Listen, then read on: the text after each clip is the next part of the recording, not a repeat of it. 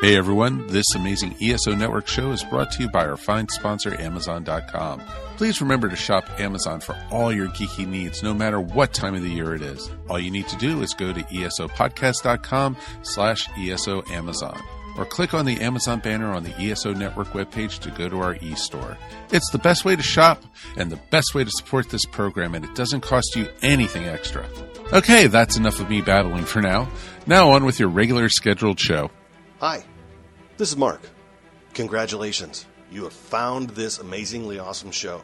Chances are you're listening to it right now on whether it's iTunes or Stitcher Radio or some other mobile app that allows you to stream this amazingly awesome show to your ear holes. And I can't stress how awesomely amazing this show really is. But did you know that you can also catch the latest episode of this show on the Tangibound Network? That's right. Go check out tangiboundnetwork.com. You can look them up, and you can listen to it right there. It's even mobile-friendly. What more could you ask for? Which means you can pull it up on your iPhone or your Android, even your Windows phone. Yeah, who has one of those? But still, point remains, you can do it. You can do it. Check it out, tangiboundnetwork.com. Listen to this show, the latest episode, every time. Check it out. I'm Chris Farrell from the official GonnaGeek.com podcast, a proud member of the Gonna Geek Network, just like the show you're listening to now. The opinions expressed are those of each individual. Check out all the other geeky podcasts over at GonnaGeekNetwork.com and get ready, because geekiness begins in 3, 2, 1.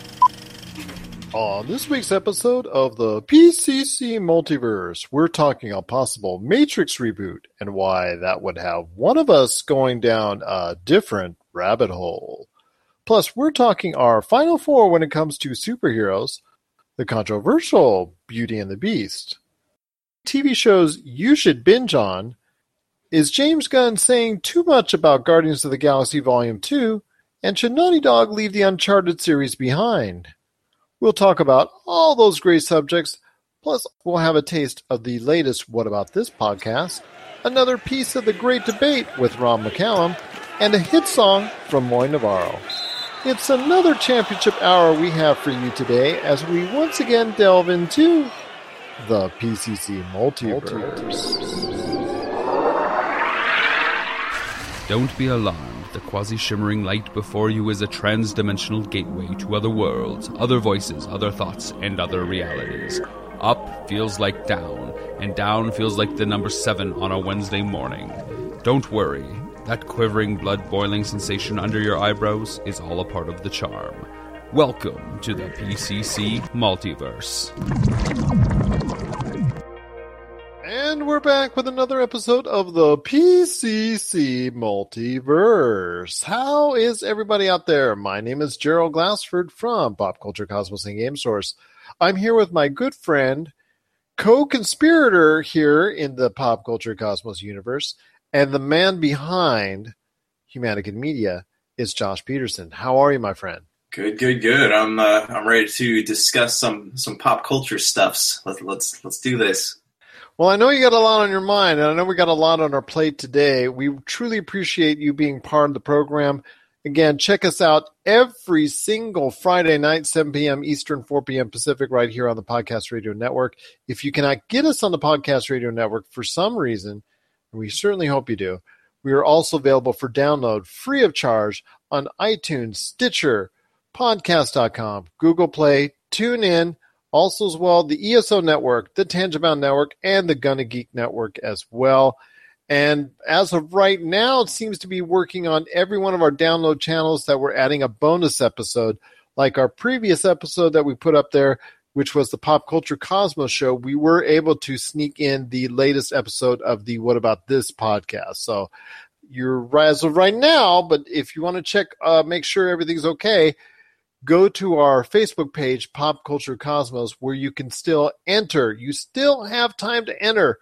You'll have up until Saturday night to enter into the contest. If you like us on Facebook at Pop Culture Cosmos, you'll be entered to win possibly a chance at a copy of Mass Effect Andromeda for the PC, Xbox One, or PS4. That's right. The grand prize, we'll pick one winner, is for a copy of Mass Effect Andromeda. But you must like our page, Pop Culture Cosmos, by Saturday night, 3/18. Indeed. So, and then also, like I said, we'll give you updates exactly what's going on, where you can find us, and also if there are bonus episodes that are tacked on to our great podcast indeed. Before we hit up on something that you really want to talk about and that you actually said, I got to talk about this, Gerald, on the PCC Multiverse, tell us what's going on with Humanican Media. We're in the process right now of putting our studio together, so that's kind of been a long time project. So as soon as that's done, we'll have a lot more going on. But as of right now, we have a bi-weekly podcast called the What About This Podcast, and if you follow them on Twitter at WAT_podcast and you ask them questions, they'll actually answer your questions during the show. So it's just four guys like to talk about ridiculous things. Doesn't matter how strange the topic is, just throw it out there and they will talk about it. And we also have the Super Bro Station Games Cast. We took a break this week, but we'll be back next week. And just stay tuned. There's a lot of big stuff on the horizon. I'm not going to talk about it yet because I don't have any for sure details, but I will let you guys know ASAP. Sounds good indeed. There's a lot of great stuff that if you want to know and you want to stay in the know, just want to check out Humanican Media on Facebook or Humanican Media on Twitter, and you'll be right there in the know with everything going on with Josh Peterson and all of his great stuff indeed, or Pop Culture Cosmos, because we actually have and share a lot of stuff between each other as far as the latest info indeed. So one of the latest news items that I posted on our Pop Culture Cosmos Facebook page was something very interesting and something that caught Josh Peterson's eye very, very quickly. And that was a possible reboot by Warner Brothers over, well, a lot of things. I know in Hollywood they try to reboot everything, and there is pretty much no brand new ideas out there. We get that. I understand that. And there's a lot of properties that we've seen over the course of the past few years that have been redone and not gotten over with audiences, and there's been a couple that have. Well, actually, one of the more recent properties that is about to possibly be rebooted, it's in the works, is a Matrix reboot, which is something that is not so near and dear to Josh's heart. And I know he wanted to talk about it today. So, Josh, I ask you this. What are your thoughts on a possible, which is looking by the day more and more likely, a Matrix reboot? It's a horrible idea. It really is. Like, who? Tell us how you really feel. I mean, okay. Granted, I didn't go into all the details. I didn't read the details about it, but I was genuinely not upset, but kind of why would you do this? I was at the point where I wanted to actually go and discourage people from even reading the article about it, because The Matrix did not. I mean, it was entertaining, but it didn't end on a note where I was like, I would really like more of this. It was a movie. What was good about it, it started and it stopped. There's nothing left in that universe to explore. The war with the machines is done, and there's nowhere else for the story to go. So this is a total and complete cash grab. And I know just from the stories and articles that are out there, people have been saying that it's not an actual reboot. So that's good, I guess, but as far as a soft reboot or whatever with Michael B. Jordan, it's not. There's nothing there. That universe has been kind of milked dry.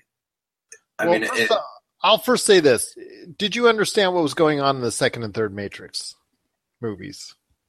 I was in and out. It was there were more to me action set pieces. I get Neo's. Did you get the philosophy of it, the back and forth, or were you confused a general portion of the audience when trying to explain the intricacies of the development between humans and computers and why the computers were doing what they were doing and the philosophies behind it? It seemed to get a little bit nonsensical after a period of time. It did. From what I understand, the machines rebelled because that's what was in the Animatrix, right? That was that whole story with them. The machines eventually developing a conscience and, rebelling against their human creators. And I get like in essence like the entire thing is like Neo is supposed to be like Jesus or something. Like that's kind of what I took away from the trilogy as a whole, was that, you know, Neo was the one, or what I don't know, the philosophies were really weird. It was fun to watch, but it's not a universe that I was like, man, I would really love to revisit this thing. That's just me. I don't know how America feels about it, but well, I can tell you how I feel about it. First off, as much as I like to clown on the second and third Matrix movies, they're still watchable whenever they come on TV. But if you try to follow them closely, it's not very good. They both fall apart when compared to the original, which is part of my top 25 films, and I'm actually going to be posting that before this actually airs on the Podcast Radio Network. So this will be up Friday, and my top 25 films will include The Matrix somewhere in there. So I'm definitely looking forward to posting that indeed. And I can't wait to see Josh's top 25, which I know he's probably got coming somewhere around the corner, I hope. It was a daunting task. It's like asking me, like, you know, what my favorite type of breathing is. Like, I like so many of them. I don't know which one to pick. Well, it was over 5,500 words for me, so I definitely was a daunting task indeed, but I'm still going to hold you to it, man. Still got to hold you to it. It's already going to be up by the time you hear this on the Podcast Radio Network, so I'm really looking forward to hearing everyone's thoughts on their top films. But going back to The Matrix, it is one of my top films. It was a brilliant piece of art, and I just cannot wait till I'm looking forward to the day that maybe we don't have to talk about this anymore, because there is no room for a Matrix reboot, soft or otherwise, especially if Keanu Reeves or the Wachowski sisters are no longer going to be involved in the project. Wait, sisters? Do they both get sex changes? I had no idea. Yes, but getting back to the story, yes, the Wachowski sisters have not been asked to be part of it yet, to my knowledge or anything I read online. Also, as well, Keanu Reeves has said he would love to be a part of it if they're involved. So if they're not involved, he's not going to be involved. And it looks like at this point, neither are going to be involved. And if that's the case, we most likely consider Carrie-Anne Moss, Lawrence Fishburne, Hugo Weaving. They're probably not going to be involved in it either. So I really don't know what it's going to be. Something related to the Matrix in name only, and that in Hollywood really has never worked with any real consistency. So definitely not looking forward to a Matrix reboot myself. So, but did you have final thoughts on why you think they're going to go back and into the well, and Warner Brothers is going to try and seek out more fame with the Matrix name? Keanu Reeves, during an interview for John Wick, said that if the material was right, he would return to the Matrix. And that was what got this whole thing started with Michael B. Jordan. That these articles popped up almost immediately after those ones did. So I wonder if they've had this plan for a while, but they're just waiting to see if fans had any interest in something like this. Either way, there is genuinely no story left in that universe unless they're like going for a prequel or some kind of side story. It's like you said, there was really nothing more to tell, especially the way the series ended, because it seemed to have ended on a climactic note. So there was really nowhere left to turn for the machines, or as far as the conflict with the humans, as far as that's concerned. So definitely out there, if you have your thoughts on a possible Matrix reboot, you just let us know what your thoughts are. That's popculturecosmos@yahoo.com, or send us a message on Twitter, Humanican Media, or also as well Pop Culture Cosmo, or you can send us a message through Facebook, Humanican Media again, and then also Pop Culture Cosmos on Facebook. And if you like the Pop Culture Cosmos Facebook page, by Saturday, when you're hearing this, March 18th, then you can become eligible for a prize. Like I said, we're drawing, which is Mass Effect Andromeda. So definitely looking forward to that. Indeed, getting one lucky winner there. Best of luck out there to each and every one of you who does like our page. We do thank you so much for doing so. We truly appreciate it. It's going to be a great show right here tonight on the PCC Multiverse. We've got a lot of great things coming up. We're going to be talking the Uncharted series. We're going to be talking a little bit about Beauty and the Beast. We're going to be talking our some TV shows that you might want to get into. Plus, it's basketball season, college basketball. You know, everybody's going into March Madness, and we thought we'd get involved with the March Madness too with our picks on the Final Four, but for superheroes. We're going to find out a little bit later on in the broadcast. Also, as well, we're going to have a little bit of sample of that What About This podcast we were talking about earlier, and also a little bit of a sample as well from Rob McCallum Films, The Great Debate, and what they're going to be talking about, the best NES game, and they're just going to be talking about that indeed, so definitely looking forward to that as well. But for right now, before we head on to the break, we're just going to be able to play for you something from Moi. Now, before we head to the break, can you just let us know, Josh, a little bit more about Moi Navarro? Yeah, Moi's an interesting guy. He's a very talented musician, talented songwriter. He does a lot. I know he was working with Disney for a bit, writing music for them. He kind of started back, I think, in the early 2000s with, putting records out and stuff. And he talked to me, and he's in the process of writing some new music right now. But right now he's just trying to get back out there and get his music heard by people. And I said, hey, let's put it up on the Pop Culture Cosmos. So, you guys, if you like it, you can check him out on Facebook. He has his own website. And you can even send us an email, let us know what you think, and we'd love to relay the feedback. And here comes one of those songs right now. It's Moi Navarro with Reveal, right here on the PCC Multiverse. Don't look me in the eye to tell me what to say. You're my only friend, I keep pushing you away. I want to know the truth, even if it hurts. I'll show you my broken bones, a childhood shattered and exposed. Would you reveal yourself to me? Naked soul dwells on bare feet, and through the lies and all I've done, you forgave to give this love that goes on. Don't look me in the eye to tell me what to say. You're my only friend, and I keep pushing you away. I want to know the truth, even if it hurts. I show you my broken bones, a childhood shattered and exposed. Would you reveal yourself to me? Naked soul dwells on bare feet, and through the lies and all I've done, you forgave to give this love that goes on. It's a love that goes on and on and on. It's a love that goes on and on and on. It's a love that goes on.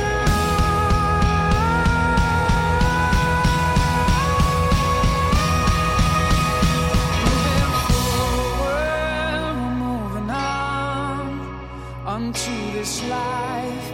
You're my guiding star. We're moving forward, we're moving on unto this life. You're my guiding star.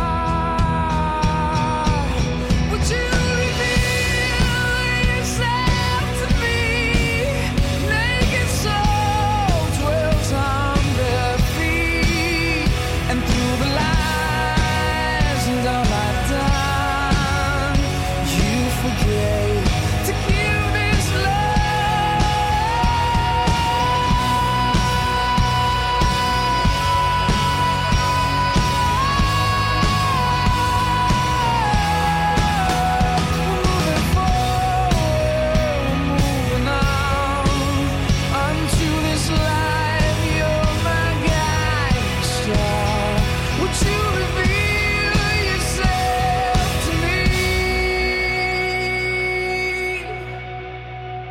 That was Moi with Reveal.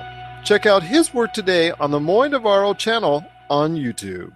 Hi, this is Josh from Ghost Toasters, and you're listening to the Pop Culture Cosmos. Hey everyone, if you're in the Southern California area and are looking for the best way to improve your home, look no further than adding some always green synthetic grass today. Whether it's creating that awesome backyard that's kid and pet friendly, or that putting green to work on your golf game, Always Green provides installation and landscaping with only American-made products, such as their famous synthetic turf with advanced drainage technology and backed by a 15-year warranty that will have your yard looking great for a very long time. Always Green also installs retaining walls, custom lighting and driveways, and the most beautiful stone walkways. So if you live in the Southern California area, what are you waiting for? Financing is also available, so call for a free estimate today. 714-614-7814. That's 714-614-7814. Or stop by their store at 16772 Wanda Circle in Huntington Beach and get your home looking great with Always Green synthetic turf and putting greens. A proud sponsor of Pop Culture Cosmos, Humanican Media, and the PCC Multiverse channels. And we're back with another segment right here at the PCC Multiverse. My name is Gerald Glassford, and I'm here with Josh Peterson. We're coming at you straight from the Podcast Radio Network. If you like what we have here on our Friday show, do not forget our Monday show, which is the #1 rated show on the Podcast Radio Network. It's the Pop Culture Cosmos Show. That's Monday nights, 10:30 Eastern, 7:30 Pacific on the Podcast Radio Network. We truly appreciate everyone listening out there. Almost 21,000 people listened to us last month. Is that correct on the Podcast Radio Network? Yeah, that was the numbers came back and they were over 20,000. So we appreciate you guys listening to us. Seriously, we love to talk about this stuff, and it's great to know that there are like-minded people out there. Indeed, and we were overwhelmed when we actually saw the numbers and saw that we had the highest debuting show, the PCC Multiverse, and the #1 overall show on the network, the Pop Culture Cosmos Show. And I can tell you firsthand from both Josh and I, we thank you so much, and we're truly overwhelmed. So right now I want to talk a little bit about the Uncharted series. Everybody knows Uncharted 4 came out last year to great acclaim, great sales, and then also there's still going to be one standalone DLC that Naughty Dog is working on that's related to the Uncharted universe. In interviews stated in regards to promoting this upcoming standalone DLC, Naughty Dog has clearly stated that it is most likely will be their last go-around in the universe of Uncharted. So I ask you this, Josh, how much will you miss Naughty Dog influence in the Uncharted series now that you're finally getting a taste like I have for years? What are your thoughts as far as the Uncharted universe now that you're getting an extended taste of it? And where do you think the series can go without the creators of this great series itself? Hopefully not in the same direction as Halo 5. I'll start with that. But no, I just finished Uncharted 4. It was a lot of fun. It's one of those games where you can really just kind of sit back and play it without like worrying about getting frustrated over not being able to beat parts, or like you don't really have to think a lot. It's like you hardly even notice the controllers in your hand, and I loved it so much. It's such a great game. As far as like the sequels go, Naughty Dog has done a great job, and they've created this foundation for whoever wants to pick the series up after that. But I have a hard time believing that Naughty Dog won't eventually return to the Uncharted franchise, because, when a property is popular, game developers will often try to venture off and do something new, saying like, oh, we're done with that. But, look at Bethesda and a lot of like the properties that they've created, like Brink, for example, was a disaster. And they immediately went back and created a new Fallout game after that. So I don't think that, I wouldn't count Naughty Dog being out of the race. But if they are, I would love to see another developer pick up the game. And, Naughty Dog has created the formula for it and this great foundation. I think that the game is in good hands. No matter, honestly, the Uncharted games are so much fun, and you would have to be You'd have to try really hard to mess that series up because it's pretty much flawless the way it is right now. Am I wrong in thinking that? Nope, it's my favorite series of all time. I think it is probably, I'm sorry to all Zelda fans out there, and I'm sorry to any other Halo fans or any Call of Duty or any other fans that are out there of any other series. For my money, it is the best video game series of all time. From a narrative standpoint, there is nothing that sets the pace better than that series. And I've said this in public on several occasions, and I'll stand by it today.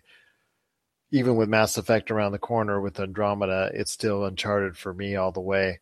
I know if they were to go in a different direction with another company, because I know Sony at some point will want to go back to the Uncharted series.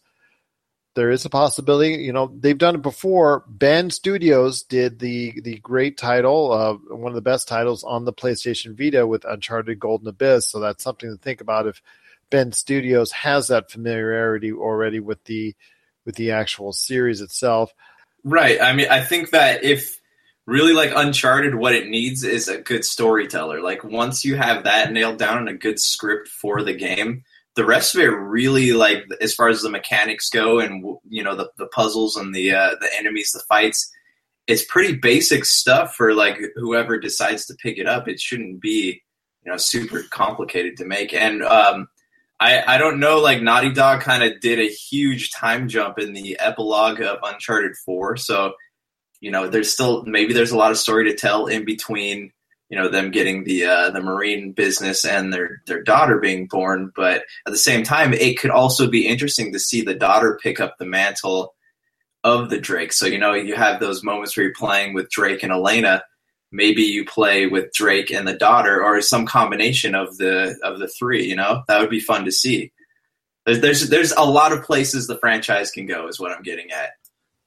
Nathan Drake becomes the Sully of the actual Uncharted series, and the daughter becomes the actual globe-trotting explorer, or so to speak, and then Nathan Drake becomes the voice of reason, and Elena is somehow in there as well, also providing even more of a voice of reason. I can see that definitely happening, and that's definitely an excellent idea indeed. So if you have any out there for the Uncharted universe, ideas, thoughts, concepts, things you may want to see done, or if you just want the Uncharted series to end, let us know. Pop Culture Cosmo on Twitter, Humanican Media on Twitter, Pop Culture Cosmos or Humanican Media on Facebook. And if you like our Facebook page, Pop Culture Cosmos, by Saturday, you'll be in the running for a prize of Mass Effect Andromeda. When we return, we're going to be talking in a little while about James Gunn. Loose lips sink ships as far as, the way he's been talking lately about the Guardians of the Galaxy Volume 2 is a little bit too much.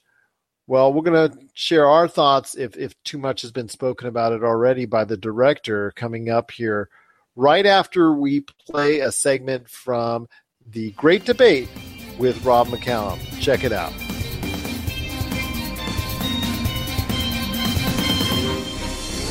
Welcome to The Great Debate, this special edition without J-Rock again, so you're stuck with your host, Rob, mediating between our two video game hosts themselves. Mike the Greek of Joystick Judgment Day faces off against Jedi J of the Arcade.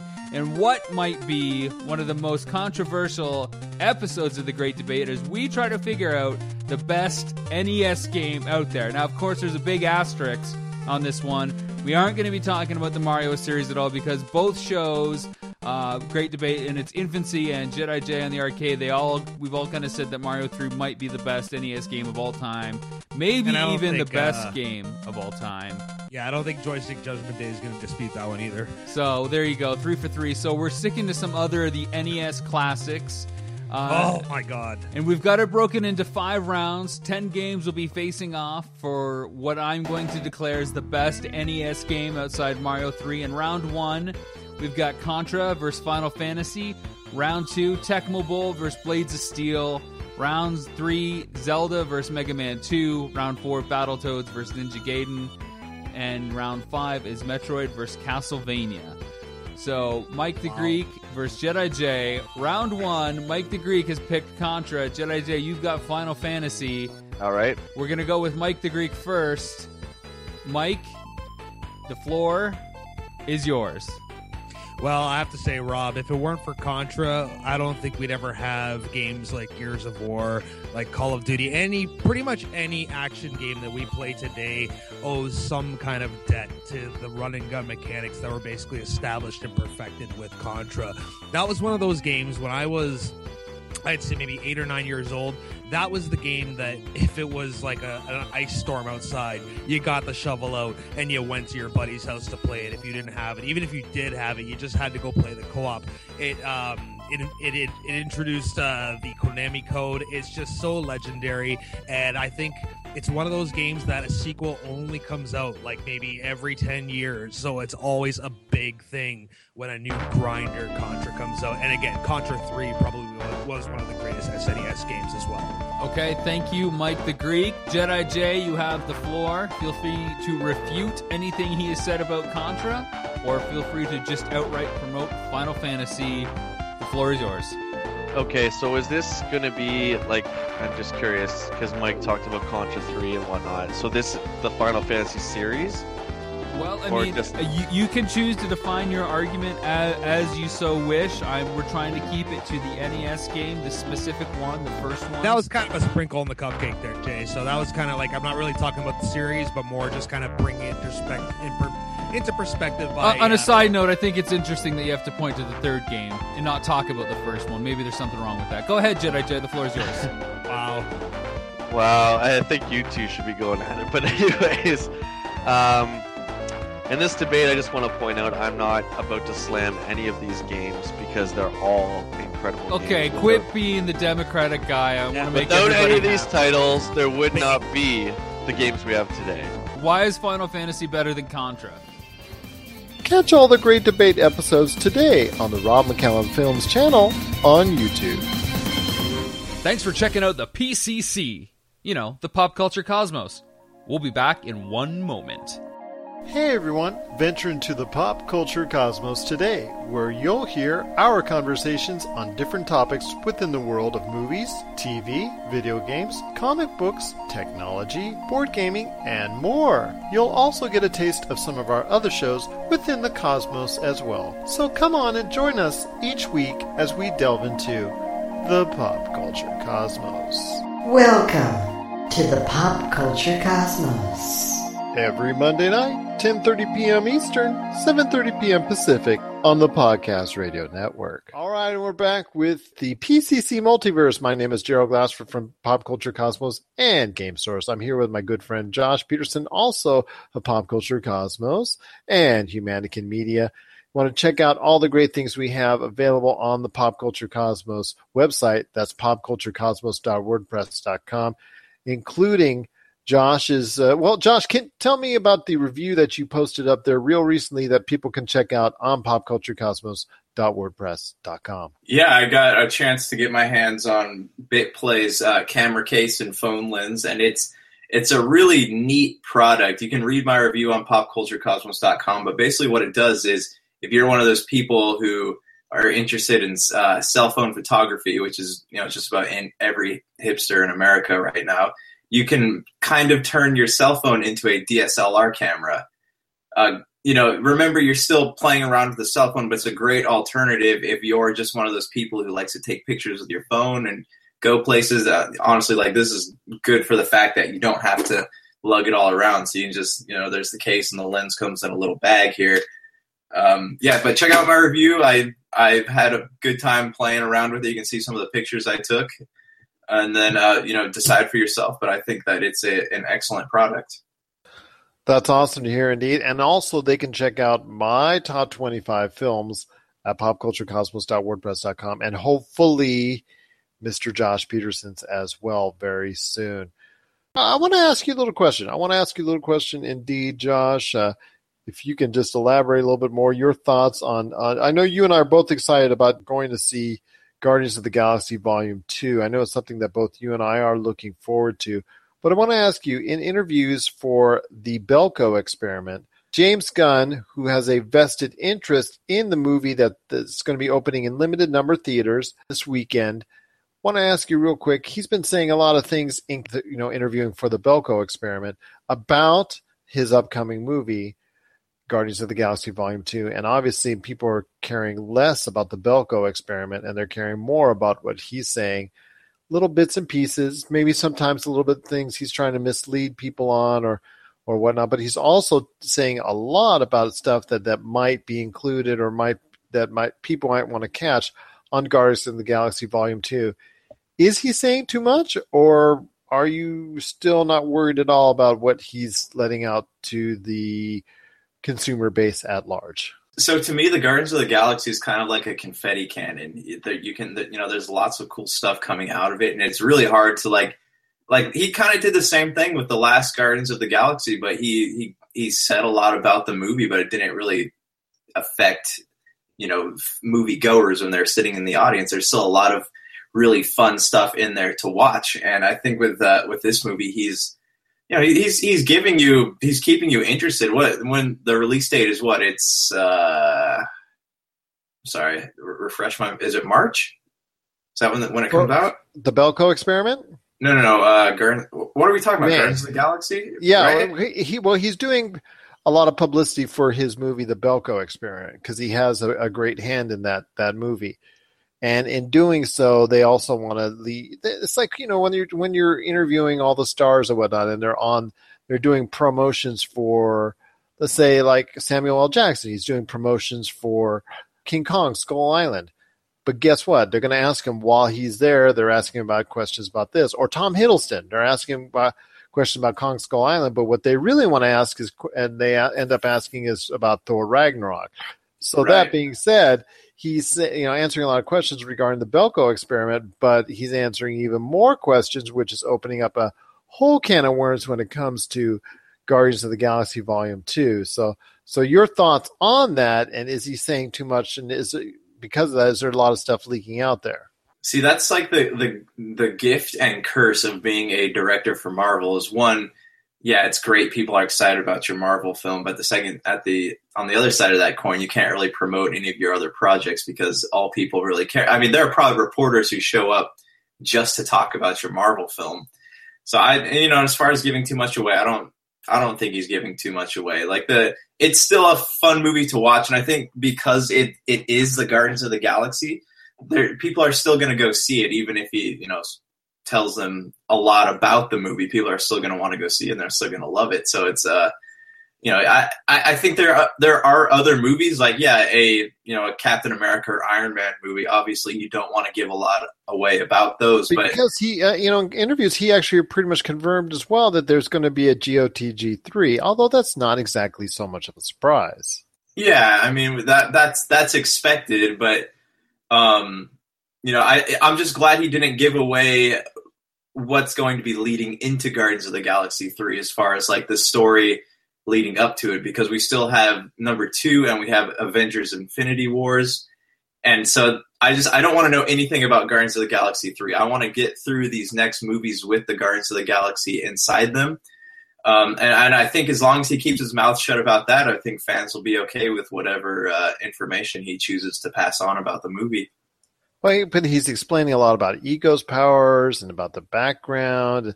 Maybe these are things that are not exactly in the movie per se, but if they are, I'd like to find out within the framework of the movie itself. It just would be nice if I could do that. But, I read all this stuff online and I'm not even looking for it, but it keeps on popping up. And it's just my goodness. Yeah, but think about it too, because you can, like a lot of this stuff, you can pick up any comic book and you can find out a lot about this stuff too. Like I get to where it would be frustrating for like the, someone who doesn't read a lot of comic books, who just likes to go and enjoy the movie. But if you let me put it this way, if you type up James Gunn right now on a search and you put in news, the latest news on him, very little of it is the Belko experiment. Most of it is the interviews he did for the Belko experiment that's talking about Guardians of the Galaxy Volume 2. They don't care about the Belko experiment. That's his project, his little pet project. That's great and that's all. But they're pushing that to the side. Forget about that movie. All they care about is Guardians of the Galaxy Volume 2. That's like that movie that Joss Whedon did before Avengers Age of Ultron came out, Much Ado About Nothing, that had Nathan Fillion in it. That movie just got crushed underneath the wave of people asking about Avengers Age of Ultron. All the hype about that movie, got completely lost. So you got to know that is going to happen. You have to know that like that is a curse. That's like there are so many people who care so much about Marvel, and now you kind of see where like Ben Affleck got frustrated with the whole Batman thing. So it's a gift and a curse. As soon as their contracts are up, maybe they can go back to making more artsy things, but you're still going to have that reporter show up saying, hey, are you going to do an Iron Man 4 or Captain America 4, and so on and so forth. Well, I just hope he doesn't say too much more about it. I do wish all the best of success in the world to the Belko experiment, but when you're only opening in less than 2,000 theaters, you pretty much just want it out there for an audience to enjoy and like a little bit, but then you're mainly targeting a home video audience. To me, that's what it seems like anyways. But I'm wishing all the success in the world for that movie. And obviously, I'm hoping he won't say too much more about Guardians of the Galaxy Volume 2 because I don't want it spoiled. I want to actually enjoy it in the theater watching it because as also one of my movies in the top 25 films for Gerald Glassford is concerned, if you could, you can check it out at popculturecosmos.wordpress.com. You'll see Guardians of the Galaxy firmly entrenched in that top 25 and definitely is one of my all-time favorite films. I definitely want to see that sequel for sure, and I would like to not have it spoiled as much as possible. So what are your thoughts on saying too much about films upcoming, especially blockbusters? Share us your thoughts. Pop Culture Cosmo on Twitter, Humanican Media on Twitter, Pop Culture Cosmos on Facebook, and also Humanican Media on Facebook. And if you like our Pop Culture Cosmos page, by Saturday night, 3/18, you can go ahead and you'll be eligible for a grand prize that we're going to be picking one winner for a copy of Mass Effect Andromeda. Well, we're going to be back in a little bit with some thoughts about the Beauty and the Beast mega hit that's out in the wild.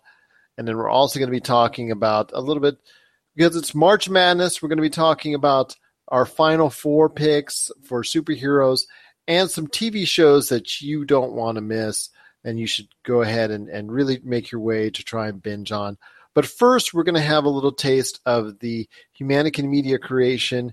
Josh, tell us a little bit more about What About This? What About This is interesting in the fact that it is a genuinely interesting podcast. It's not something that, it's not formulated, it's not scripted. It's just 4 guys pick a topic and they just go at it. Like they talk about it, they discuss. They don't usually agree, and most of the times they end up ganging up on Travis. But the beautiful thing about it is that, they thrive on that kind of situation. They can insult each other and still just go on and keep having the argument. There's like literally no emotions there. It's just pure intelligence and interest in the topic. So it is called the What About This podcast. And there are 2 episodes up right now. You can find them on podbean.com, podcast.com, iTunes.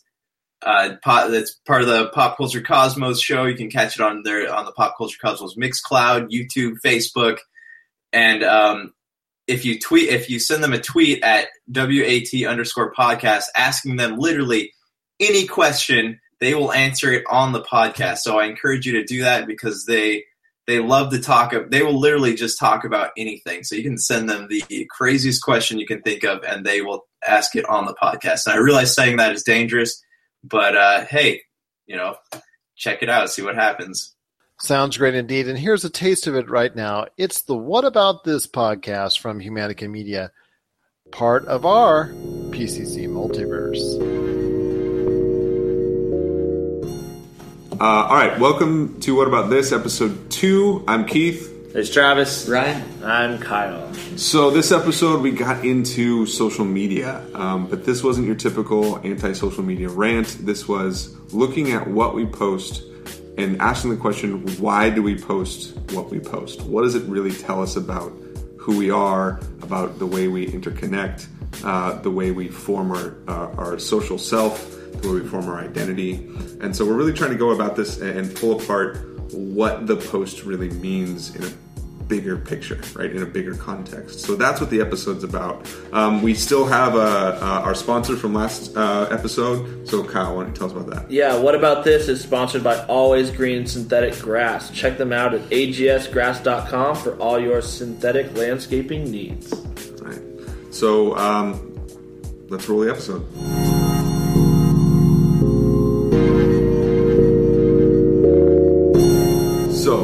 for this week, I was thinking about this, and it's something I've wondered about for a long time. I've noticed, and since social media has become a trend, 10, 15 years ago, I've noticed that it's used for, and this started really becoming more prevalent when Twitter started, is that people like to put in their status updates. They put in that what they're doing that day. I'm going to lunch, just went to the gym, just got a new car, whatever it is. And small or big, they're putting a lot of really ultimately mundane things.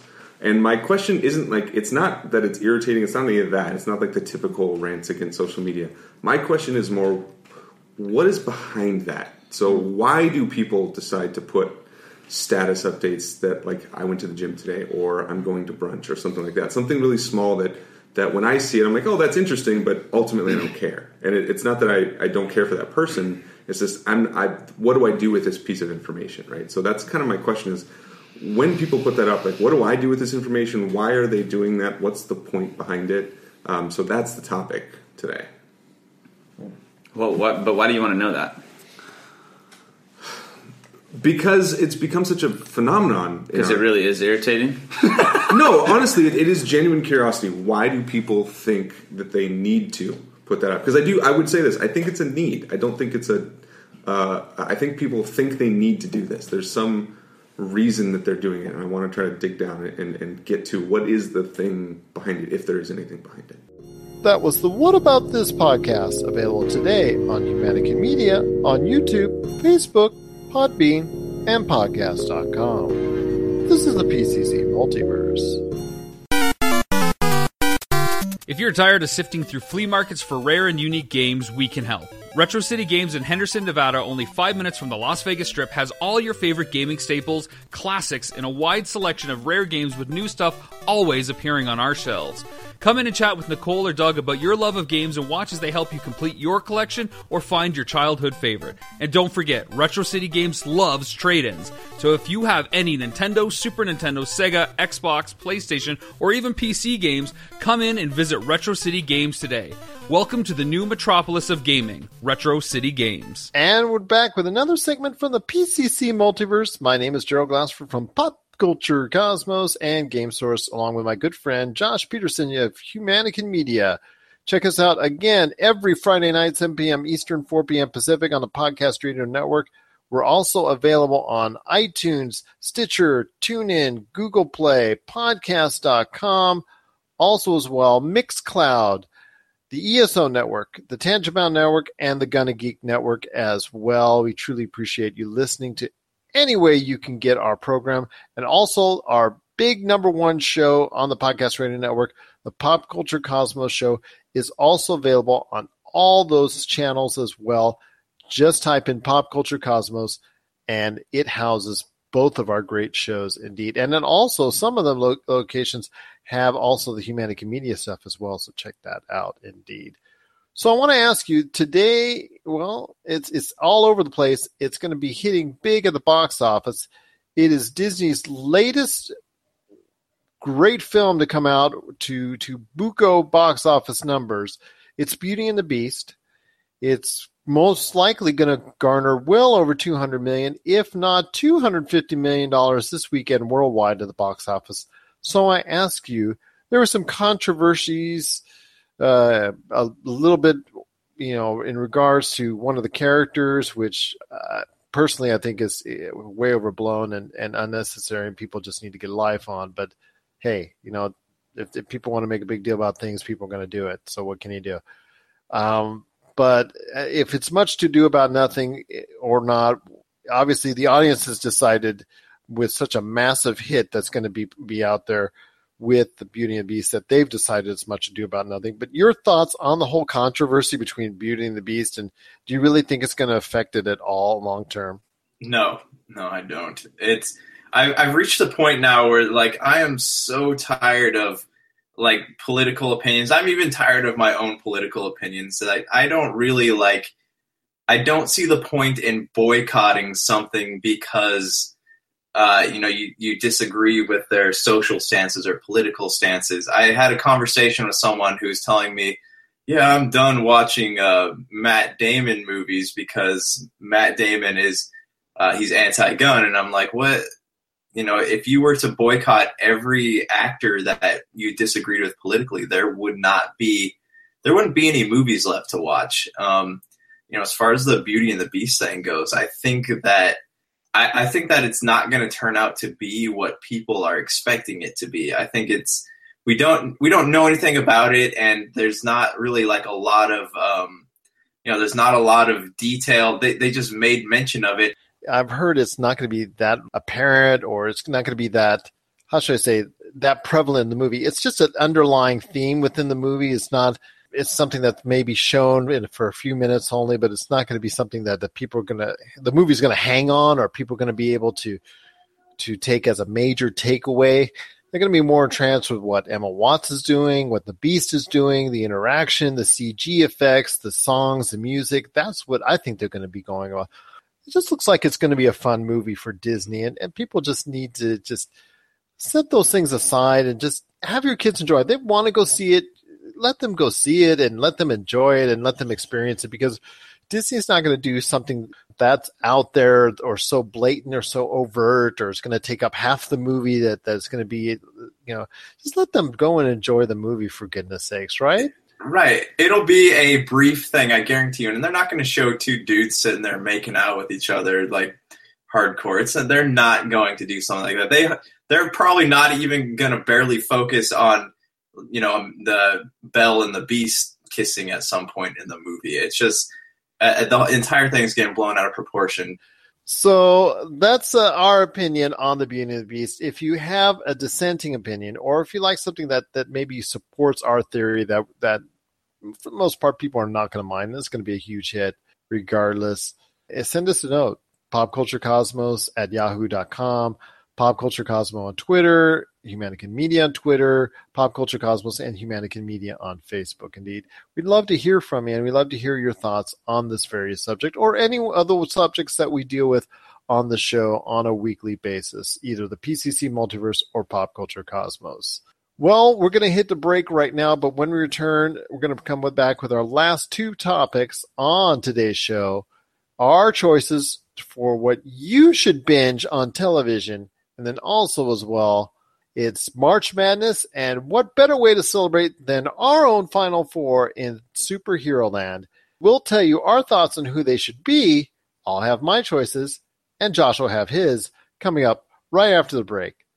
This is the PCC Multiverse. Rob McCallum Films is back in 2017 with a vengeance. This year, we're set to release Power of Grayskull, the definitive history of He-Man and the Masters of the Universe, which chronicles the ultimate 80s billion-dollar franchise, Masters of the Universe. See exclusive interviews and hear untold stories from the people responsible for creating the world of Eternia, a place full of magic and science, and learn about the craft of creating action figures and animation.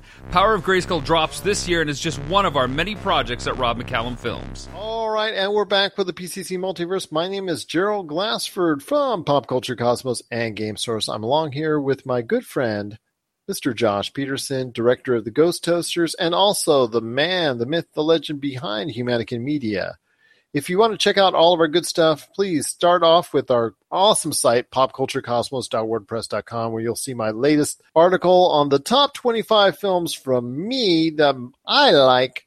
And I'd hope that you will be able to share your thoughts too, because we'd love to post them. And actually, we might even say it on the radio as well. So let us know your thoughts on that. I know Josh will be sharing his top 25 soon, and this is like the third time I've given him the evil eye to do so.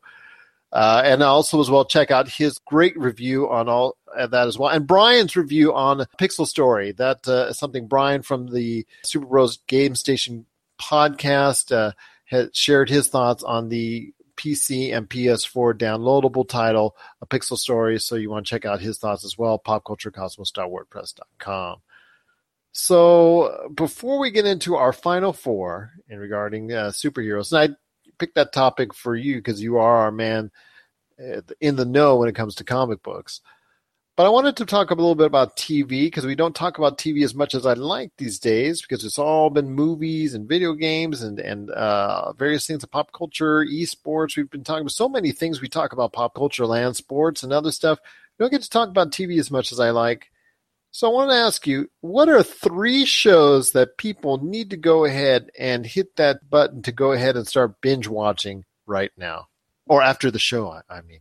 Ooh, I don't get to watch TV as much as I'd like, but I will tell you this. Right now, I'm really into Black Sails. This is the last season of the show, and I've been disappointed a little bit with what's going on. I don't want to give you guys any spoilers, but it's only 4 seasons, and each season is 10 episodes, so it's easy to get through.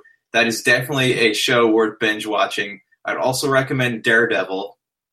Is another good one. There's 2 seasons, and The Defenders is coming on. Iron Fist actually premieres tonight, so you can watch all those shows leading up to Defenders. But I definitely recommend Daredevil out of the 4 of those shows. And another one that I do like a lot is The Flash.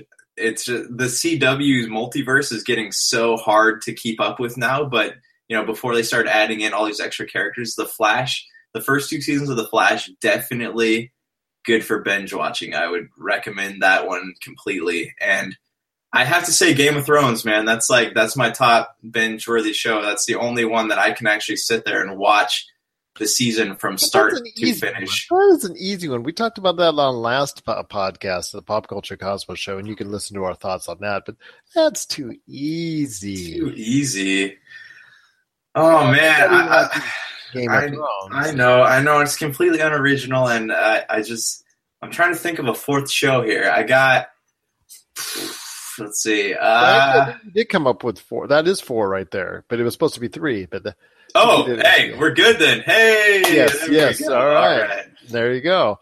I was going to do just 3, but you know what? Why not throw another one in there? And we'll start off with what I think is going to be the show that you need to watch the most, and that's The Americans, because of everything that's going on with, I don't want to get all politically stuff and all involved again, or getting a little bit heavier in the last segment on that. But if you've not seen any of the seasons of The Americans, I truly recommend that FX series out there. If you could find it, either get the DVDs, Blu-rays, or be able to stream it somehow, because The Americans definitely with what's going on in today's environment is even more relevant now.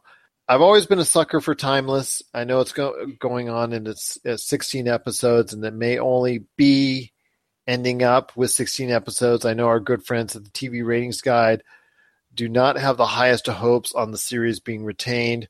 So if you get a chance out there and you truly like time travel stories, although lately time travel stories on television have not worked very well ratings-wise, check out Timeless, at least the 16 shows that have been put up there, because I definitely think it's worth watching. Legion from FX as well, going with another FX show. I think Legion introduces a lot of people to the X-Men Marvel universe as far as that's concerned. So it's definitely definitely been a good treat so far for people to watch. So get a chance. Won't be much of a binge, 3-4 episodes, whatnot, but still it's a good watch. And that is, like I said, Legion. So definitely look out for that, Legion on FX. And then last but not least, kind of takes me back to my days working in retail management, but Superstore. I mean, it's out there. It's crazy. It's good for a little chuckle now and then. So I definitely, if you get a chance, check out the 2 seasons of Superstore. So those are my 4, and those are Josh's 4.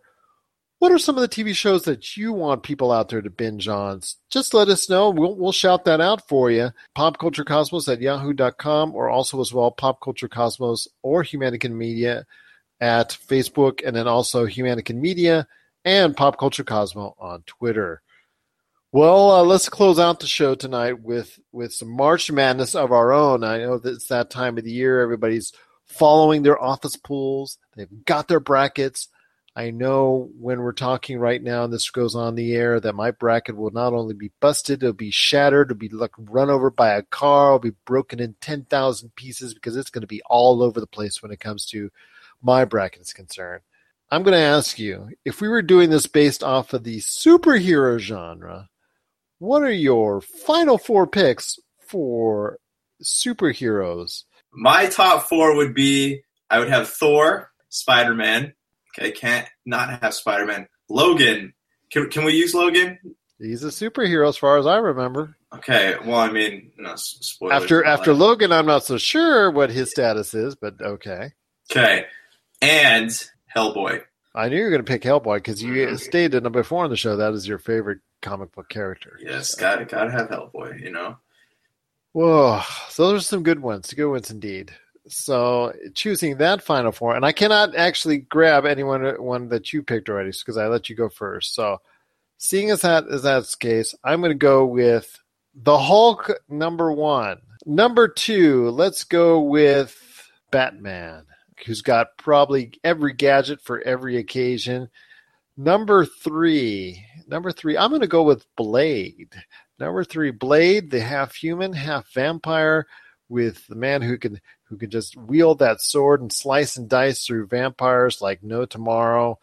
And number 4, I'm going to go with Cap. You got to go with Cap, the all-righteous do-gooder that he is, the man that wants to always, well, actually now he's, could be involved with Hydra now. You never know. Hey, but on the bright side, at least he's not Batman.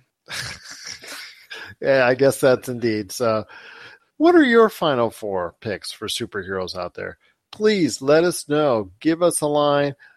popculturecosmos@yahoo.com. Also as well, Pop Culture Cosmos on Facebook. And if you like our Pop Culture Cosmos Facebook page, again, by Saturday night, March 18th, you will be in the running for a grand prize of Mass Effect Andromeda. Pop Culture Cosmo on Twitter, Humanican Media on Twitter, and Humanican Media on Facebook. So again, for Josh Peterson, this is Gerald Glassford. We truly appreciate you listening and delving into the PCC Multiverse. It's another beautiful day in paradise here in the PCC Multiverse. And here's hoping you have yourself a great day. This has been a broadcast of the ESO Network, your station for all things geek, classic, current, and beyond. Be part of the crew at ESONetwork.com. Tangent Bound Network. Let your voice be heard. TangentBoundNetwork.com. Thanks so much for downloading the Pop Culture Cosmos as a special treat. We're adding a bonus episode, which starts right now. So sit back and relax as you enjoy more awesome goodness from the Pop Culture Cosmos family. And stay tuned as more great podcasts are on the way. Thanks again for listening to us here at the Pop Culture Cosmos.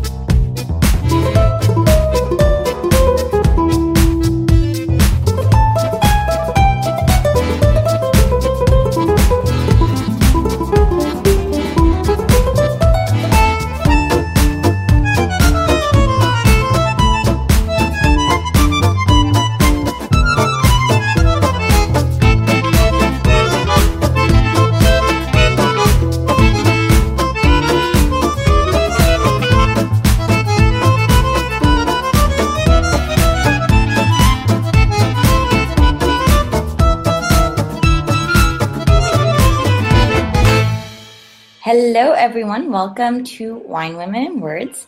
I'm Michelle, and with me is Diana, of course, and we have author V.E. Ulett. I should have asked how to pronounce that name as well. I'm sorry. But she will be known as Eva tonight. Welcome, Eva. Thank you for joining us. Thank you. So my last name is Ulett. Okay, I'm sorry. I have my maiden name was the last name that everyone butchered, and my married name is the name that everyone butchered. So I'm usually more on top of asking how names are pronounced. just to make sure I don't commit the same mistake. Not at all. I was looking at the spelling of your last name, and that. There are different variations of it. We get Levius, Levis, Lavis. So we just kind of answered all of them. What's correct?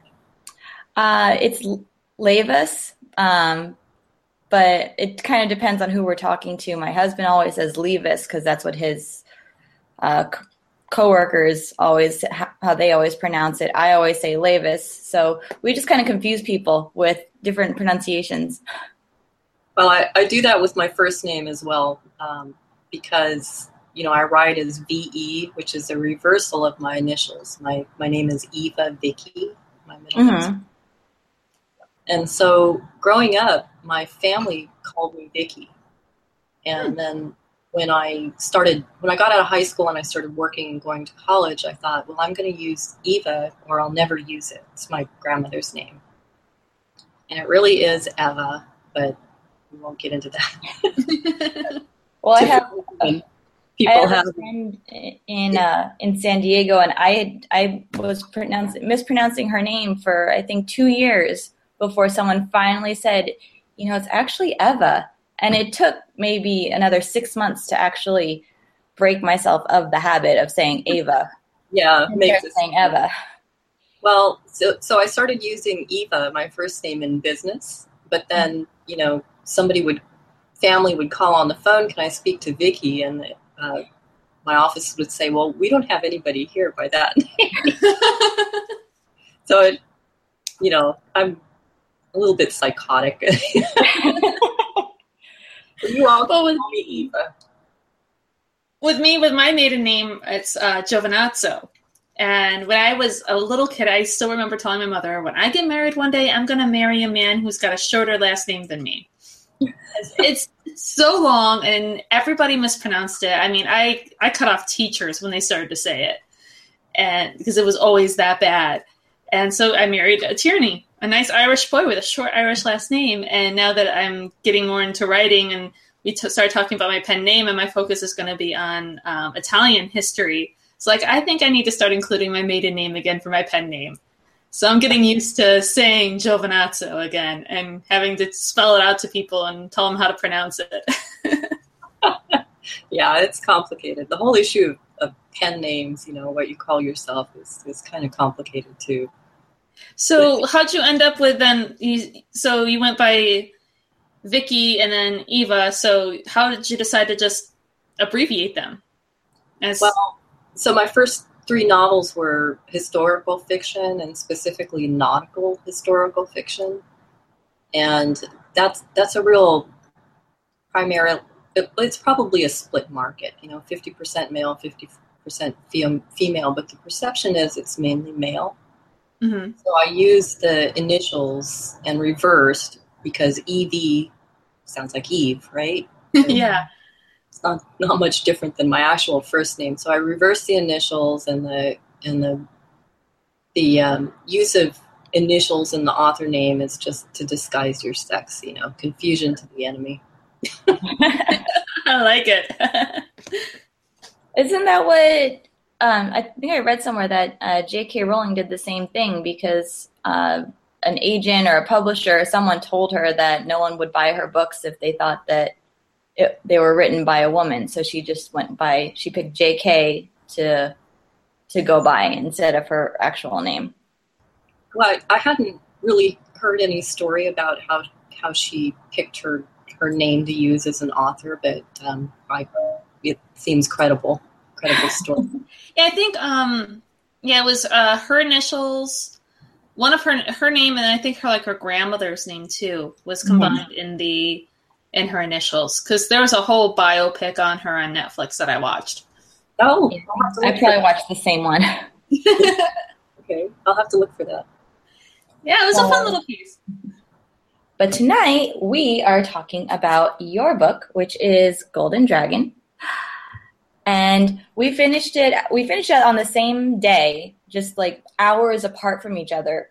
So as soon as we both finished it, the text messages started going, and we started just analyzing it and debating, because we had a pretty, not heated, but a very passionate debate over Dashwood versus Thorpe a couple weeks ago. Yeah, that was fun to listen to last week. And I'm still Team Dashwood. There's going to be, I think you said there's going to be 2 more books, right? Well, there's going to be at least one more, the one that I'm working on now, and I have to, hope that a spark happens for a third, possibly. Well, I'm going to be Team Dashwood, at least, for the second one. Especially, I've got hope, especially at the end of this last book, so I've got hope that, Dashwood could come in and just steal everything away. No. I like the whole discussion of Team Dashwood versus Team Thorpe, I guess. Kind of funny. Yes, and I think because we are in the age of steampunk, there wouldn't actually be brawls. It would be a duel between the two. I see some gloves smacking people upside the face, that sort of thing.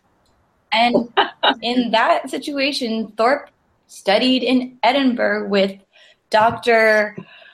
I can't remember his name right now, but the doctor who clearly won that duel, so Dashwood would not stand much of a chance, unfortunately. Don't underestimate the underdog. Well, he could be scrappy, Underdogs usually are scrappy. I'll give you that. But he's Scottish, and he's brilliant, and I don't think Dashwood would win. Dashwood's looking. He has that. He definitely does. And and it's not like I didn't like him, because I totally liked him up until I met Thorpe, and then it just switched, he just slid down, just barely like half a notch. It wasn't even a full notch. Well, and now a question for you, this way Michelle and I can stop debating Dashwood versus Thorpe. What went into making these 2 characters? What were your thoughts on this and the influences? Well, Dashwood, to be honest, at least in my mind, is a bit of a red herring. Because when you first meet him, when Miriam first meets him, you think, this is the couple in the book. These are going to be the 2 that are matched up. And then I don't like to do the expected. You don't say.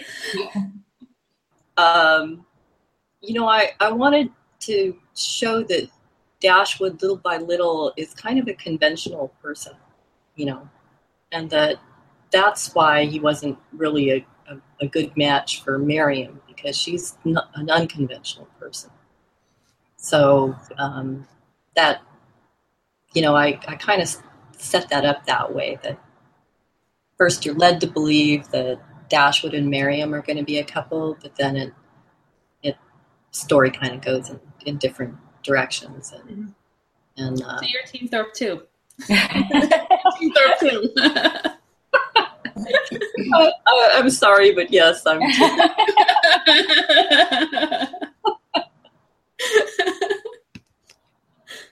So as far as, Miriam is really unconventional, and she definitely blazes her own trail, and she doesn't really care what anyone thinks that she's supposed to do. And if someone thinks she's supposed to do something, she kind of does the opposite.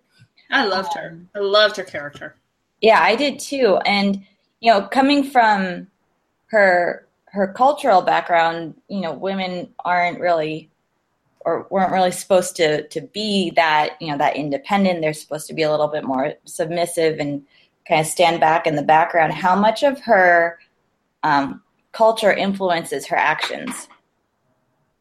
Well, I think there's a great deal of cultural influence, but it for me, it's more not tied to her upbringing in Iran as much as of women overall in the 19th century. Now, the story takes place, even though it's an alternate history sort of place, world, roughly in 1820. So at that time, women had no legal status. They weren't really people in the sense that you couldn't own property, you couldn't bring a case in law, and so on. You had both in Europe and I think in the Middle East, women were dependent on men for economic well-being. South America too. My book starts in the mid 1800s. I want to say like roughly 1860. And the same thing there. The women were dependent upon the men for their economic well-being. You had to marry. You couldn't make a life outside of a man for yourself. No, that's right. So these factors have tremendous influence on the character and her motivations and what she's trying to, trying to build a life for herself is kind of independently is sort of a subversive act, revolutionary act. So her culture and the times that this character is living in has a tremendous influence on her, on the life that she's trying to build for herself. And you mentioned just now that the story takes place in a slightly alternate reality, but I really liked how you kind of made it so seamless that you kind of forget that it's a science fiction book or not necessarily science fiction, but a fantasy. Right, yeah. Fantasy, thank you. So you kind of wove it together so seamlessly that it sounded plausible that there could be flying ships and that a crack ship captain like Thorpe was a normal thing for any Navy to have. I thought it was really well done the way that you did that. Well, thanks. I read a description about certain types of historical fantasy where they say it's historical fiction with a quarter turn to the fantastic. So I kind of like that description. Well, one of the things I loved about it was it's so refreshing to read a steampunk style book because it's steampunk-esque with the crack ships and things, but to get it from somewhere outside of London and to look at Algiers and the South Pacific and China, just I found it, that part of it, the setting was refreshing. So many of these have just been done in London that actually turned me off. I was like, I'm tired of reading about London in the 1800s. Yeah, steampunk in particular, I think, is the majority of it is set in Victorian age London, or England at least. Mm-hmm. And so, yeah, that was very intentional. I wanted to get away from the strictly Eurocentric setting and characters. So I wanted to, have something outside that kind of colonial setting. Well, you did quite well with it, I think. What, pardon me? Yeah, I think you did quite well with that. I really love that. Thank you. Yeah, it's a challenge, of course, because for me, I do a lot of reading around, these various settings, Algiers and South Africa, and then the Pacific, the South China Sea region and the Celebes Sea. And, yeah, I think there's a lot to get wrong. a lot of possibility for going wrong there. And so, let me just check here. I just made a note while we were talking. So are we, in the next book that you're working on, are we going to find out what Miriam did to get so indebted to the British government that they can send her on these almost suicide missions and she basically has to accept it? Well, the original impetus was they helped her get out of Iran. Mm-hmm. And then, of course, there's always, well, we'll help you, but in exchange for. And the exchange for was the adventure that takes place in this book, Golden Dragon. But I think by the end, now we see that she's, or at least I've set up for another adventure, right? That they're going to send her off to do something else. But I think at this point, at the end of this book, she's choosing to stay in this life. She could, even at the beginning, she could have backed out. She could have said, well, this isn't for me. Sure, I'll go back to Algiers and then make her own way wherever. So I think that she's become enchanted with the life, with a risk-taking life, and with an adventurous life, and with the life that has a level of independence that she's seeking. So I think it's not so much that now at the conclusion of Golden Dragon that she's being coerced or forced, as much as kind of writing it for what she can get out of it. And I like the fact that what you touched on with her liking it and wanting more of it, almost. I don't know. Would you call it like maybe addiction, or is this just the way of life that she wants? I think maybe she's addicted to the adventure.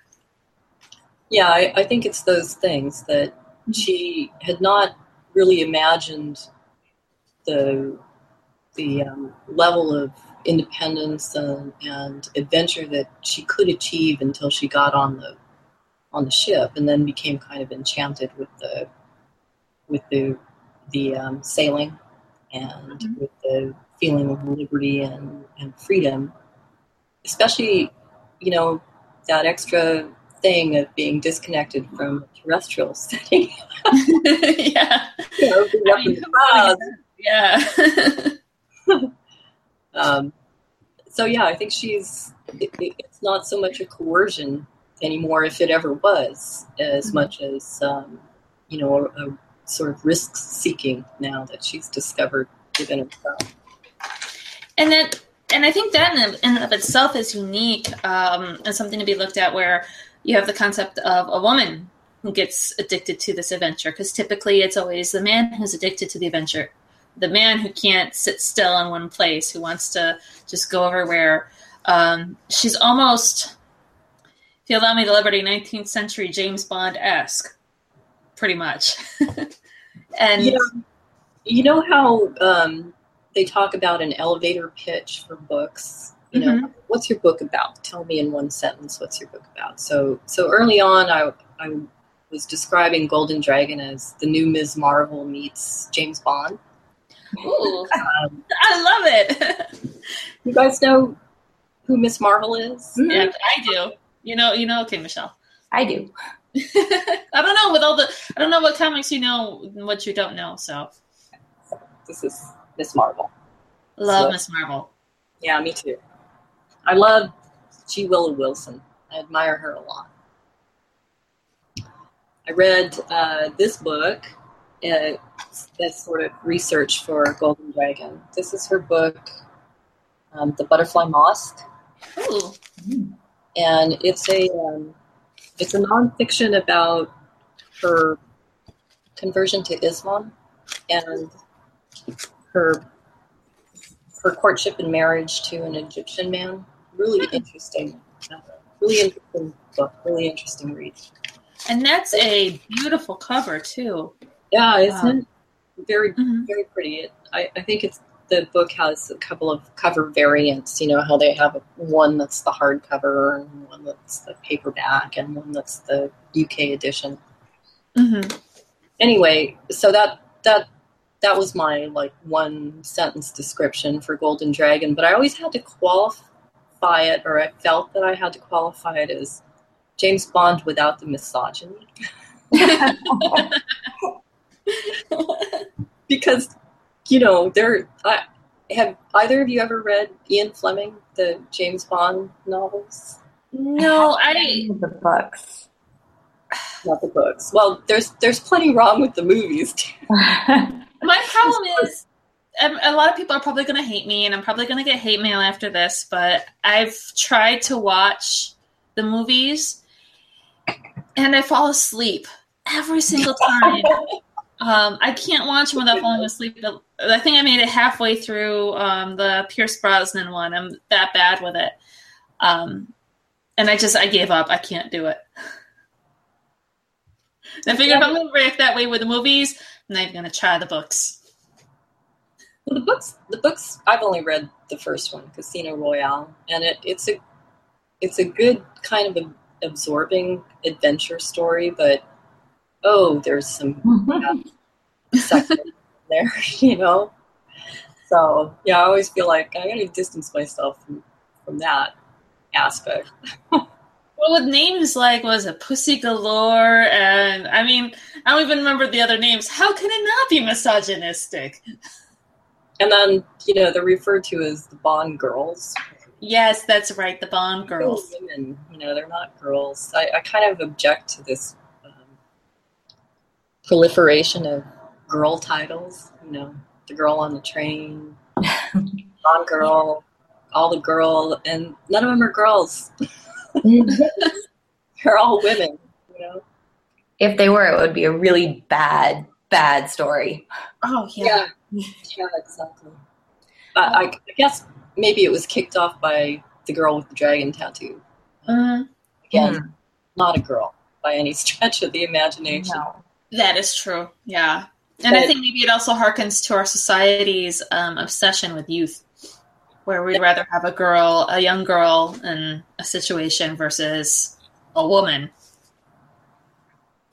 Yeah, but who doesn't love Lisbeth Salander? Mm-hmm. I kind of, I love a woman that kicks butt that way. We all do. That's why she's popular. Yeah, I think that was one of the only things I liked about that book was her. Oh. I had so many. It was such a rough book for me, but I liked her and I kept reading for her. Yeah, I pretty much read all of them, the whole trilogy. I listened to them, which may make it a little easier because I grant you that first book, for me, it was very slow up until the time, There was a lot of happening. There were a lot of names. That's the only thing that I had a problem with was there was such a big family tree that you kind of lost track of who you're even reading about at certain times. I think possibly listening to the audiobooks helps with that, especially with the foreign names of cities and places and so on. You get the that's true. Kind of the professional pronunciation, and it sticks. Right. Well, as far as the research that you did, do you have any background, any nautical background? Because your descriptions of the ships and how they work, it was really detailed and really. I mean, you knew what you were talking about. Well, thanks for that. No, I have none. It's all from books. Wow. So, I did a lot of reading from my first 3 novels about the Royal Navy of the 19th century, the English Royal Navy, and the battles and the culture, what was happening in the countries that were at war at that time. And their politics and their religion and all kinds of detailed stuff. So I guess if I belong to a fandom at all, it's for Patrick O'Brien's books. Are you familiar with those at all? The Aubrey Maturin books? I am not. How about you, Michelle? I don't. The name sounds familiar, but I don't think I know I haven't read them, but I think the name sounds familiar. So there was a movie, Master and Commander, a few years ago. Oh, yes. So that Master and Commander is the first book in a 20-book series by Patrick O'Brien. Okay. It's all historical, naval, nautical fiction, but Gotcha. It's like the pinnacle. Yeah, my husband and my father-in-law made me watch that movie, Master and Commander, about 20 times within a 1 month time span, right after it came out on DVD. So I'm familiar with that one. Possibly he's a big Patrick O'Brien fan. That movie was a mashup of incidents from various books, which I didn't really care for too much, but it's a good movie. They did a good job with all shipboard scenes and the battles and stuff, I think. But no, I'm not a sailor of any type. In fact, I'm a little afraid of what they call blue water sailing, which is when you get way out there and you can't see land at all. To me, that's kind of terrifying. So there you go. And how did you create the non-such as far as, figuring out how a ship would fly, if it was even possible? Well, to return to your comment that it, all these details seem very authentic and so on. From the other side, like the side of readers and real sailors, they probably think it's terrible. Terrible, light on detail, won't work, nothing to do with reality. So that's the other side of it. So the challenge is really to strike a balance between, too much detail that may satisfy a certain readership that is really into the workings of 19th century tall ships and so on, and just enough detail that someone gets the feeling like, yeah, this is possible, which I'm glad to hear that you got that feeling. So I know just a little bit of basic stuff about early flight and early aircraft, and my husband is a private pilot, or was, back in the day when he was actively flying. So I talked to him a little bit about how the physics of it, and he told me, well, they didn't really figure out until World War I aircraft this business of the elevator, which is the mechanism that pushes the tail of the plane down during takeoff so that the nose is pushed up, and that depresses the nose of the plane on descent so that you get that ability to land. That's my rudimentary understanding of physics of flight. Wouldn't work at all, of course, and I was told so by some early readers that are true sailors. So that's I'm like, yeah, it's fantasy. I know it's not gonna work. Yes, I like it works for me. Can't fly. Well, you and I have talked offline about diversity in books, and you did a wonderful post for me that went up today, in case anybody wants to check it out. It's at creatingherstory.wordpress.com.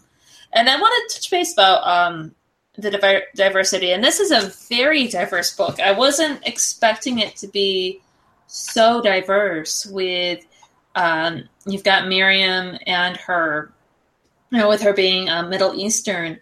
But then we go into South Africa, and we deal with the slaves, and then the slave trade with the women, and the one wonderful character who's named the slave woman's name. I forget her name. Huh? In the Golden Dragon, Krunk. Yes, thank you. I have absolutely adored her character. Such a great character. Talk to me a little bit about your diversity plans for this, or your thoughts on creating such a diverse book. Well, again, I wanted to get away from just having the characters be Englishmen or Frenchmen or just strictly European or I haven't really done much with Americans other than vilify them in my my fiction. But so it was purposeful that I wanted to show characters, even if it's just a glimpse of them, say in South Africa, as real people, that had facets to them other than just their nationality, also. So I wanted to sort of humanize the characters from various ethnicities and cultural backgrounds in the context of the story. So that was important to me to do. Also, I think the whole issue of having diverse characters in your fiction is really important, because everyone wants to see themselves reflected in literature, in TV shows and movies and books, novels, poetry. I think it's really important to do that, to try for that, even though, you know, it is sort of a fraught subject or approach, as I tried to bring out in that article, in the post that I wrote for you. That, you know, there's always a lot of push and pull, and people that think that they don't need to think very hard about writing diverse characters, whereas I am kind of scared to death. I'll do it, but I'm frightened about it at the same time. You know. I don't blame you. Yeah, my NaNoWriMo book, I've got some Japanese characters in there because it deals with the internment camps and the Italians in the internment camps, and of course they're going to run into the Japanese. And so I've got a friend who is Japanese, and he has offered to read my story so that I can make sure. And you know, I didn't even think about it until the post that you did, because I was just like, I told him about it. He's like, "Oh, I'd love to read it." You know, I had family who was in the internment camps, and I was like, "Oh, great." Didn't think anything of it. And then once, you know, you posted your article, I was like, "Oh, this is such a good idea because of this." And, you know, given that he's a friend who's also a writer, you know, he could give me some good points on it if I screwed stuff up. That's a wonderful situation, you know. And I really admire Julie Rose that you had on, because independently she sought out a review from someone in Tunisia. So Really? she just went on her own and contacted somebody, I think through Tumblr. Okay. You know, made a connection with somebody, was bold enough to ask, "Would you review my manuscript, my book?" And I just think that's wonderful that, you know, to and you need to do it. You need to go and actively seek out the opinion of the communities that you're writing about. I think it's really important.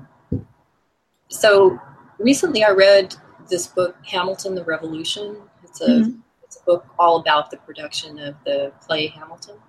Oh, yes. And what was really moving was how much the portrayal of the founding fathers by people of actors of color, how much it meant, you know, how much it meant to the play's creator, to the actors themselves, to the whole production crew, and finally to the audiences. So I think it's really important to write diverse characters, to portray them, to see yourself portrayed. And it wasn't. I liked with your book with the scene in South Africa with her dealing with the slaves. You know, and the dinner party where I was literally in my car rooting for her out loud during my lunch break. And I'm sure people that were walking in and out of my office building were like, "What the hell is she yelling about?" Because I was totally rooting on Miriam and her take on it. And, you know, I like that it's not just that you covered the people in a respectful manner. It's the fact that you touched on some serious issues that still resonate with today, that you could totally hear through that language. And, you know, that I commend you for doing that, because I think that's so important too with covering diverse characters. And as far as now, you know, this, you could consider this mainly a love story between, or not mainly, but, you know, a prevalent story arc is the love story between Thorpe and Miriam, or as some people would like to consider it, a love triangle between Dashwood, Thorpe, and Miriam. But your book is really about empowering women. There are a lot of strong female characters. Even the Golden Dragon is a fierce woman that you really don't want to mess with. Did you go into your story with the intention of creating a really strong cast of female characters? Yeah, I did.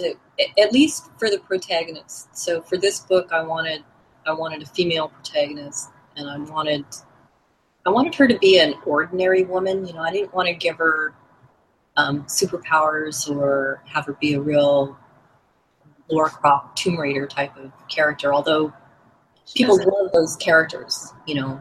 And in fact, I had a reader comment on one of my first novel that has a dual protagonist again, but the main protagonist is male, and then he ends up hooking up or eventually marrying a Spanish American woman.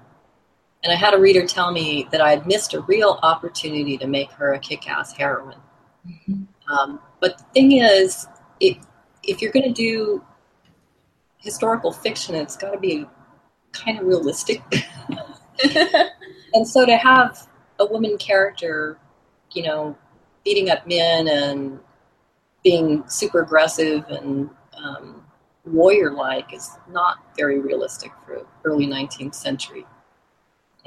So, you know, I did want a female protagonist, but I wanted her to be relatable as an ordinary woman that sort of uses her wits instead of ability to fight. Crunk is more the character, the warrior character. But it was intentional that you know, I'm interested in certain things, and that's what I want to write about. I'm interested in social justice, in gender equality, and gender roles. So these are the things that I want to write about, but I hope to do it in, if you will, a lighthearted way. You know, I don't want to be super serious. In fact, I don't want to be serious at all. For the most part. I found Miriam to be a role model. I really, you know, reading through, I think she is definitely a role model, especially for Middle Eastern girls, where you have this character that they could get behind who she's strong, she's independent, she kind of bucks the system a little bit, but yet she still carries so much of her culture with her, and she still honors her culture without going too far into the religious aspects of it. So I think you managed that. Oh, good. Yeah, I wanted to, you know, have her be a person of integrity, not terribly religious or terribly, you know, stuck within the role that she thinks that women should be in. Mm-hmm. So yeah, those were intentional themes in the book, but I hope that a lighthearted tone comes through. But yes, I think Thrax helps with that. He's definitely got that bit of a lightheartedness, even when he, I suppose, is tearing out somebody's throat. Oh dear.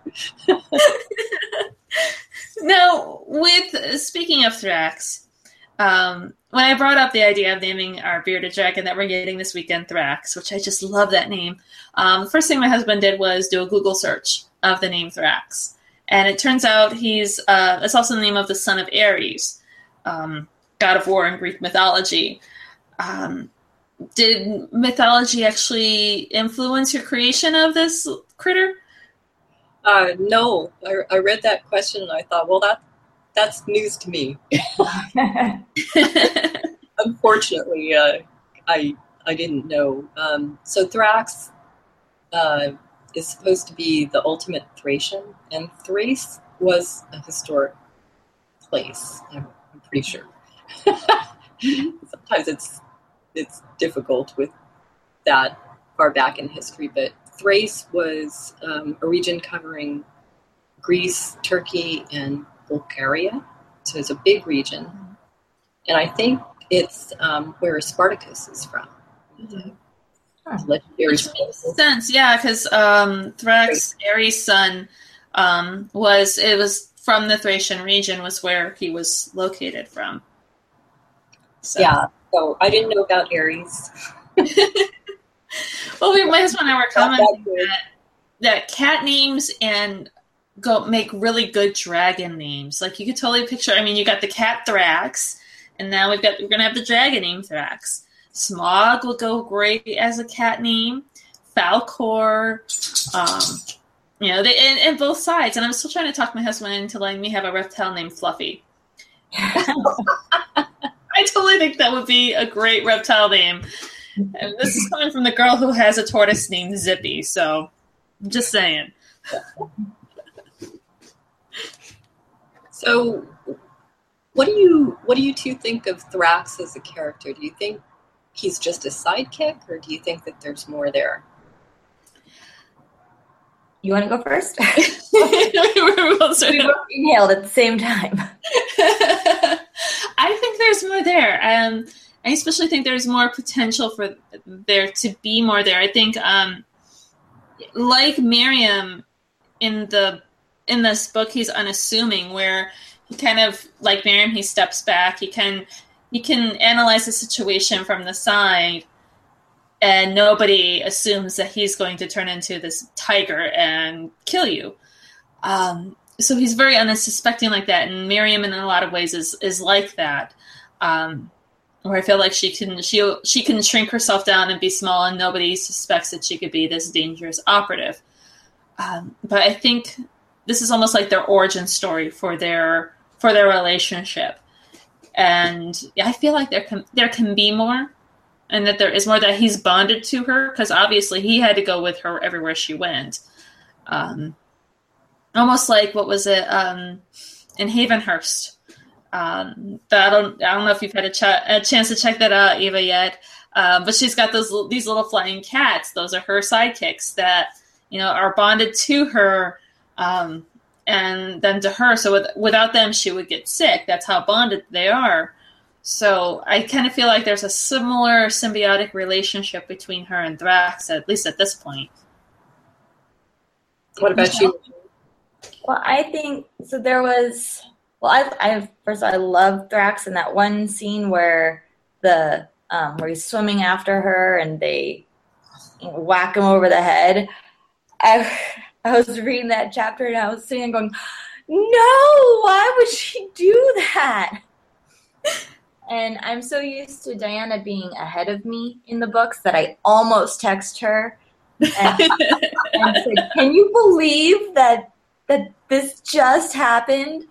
And I'm really glad that I didn't, because I was actually ahead of her at that point. But but there was a part once Miriam had evacuated all of the girls, and they were on the tabletop mountain setting up the fire. And she had mentioned that they were looking at her like she was a witch, and she kind of thought, well, I wonder what they would think if they knew that my familiar was out there.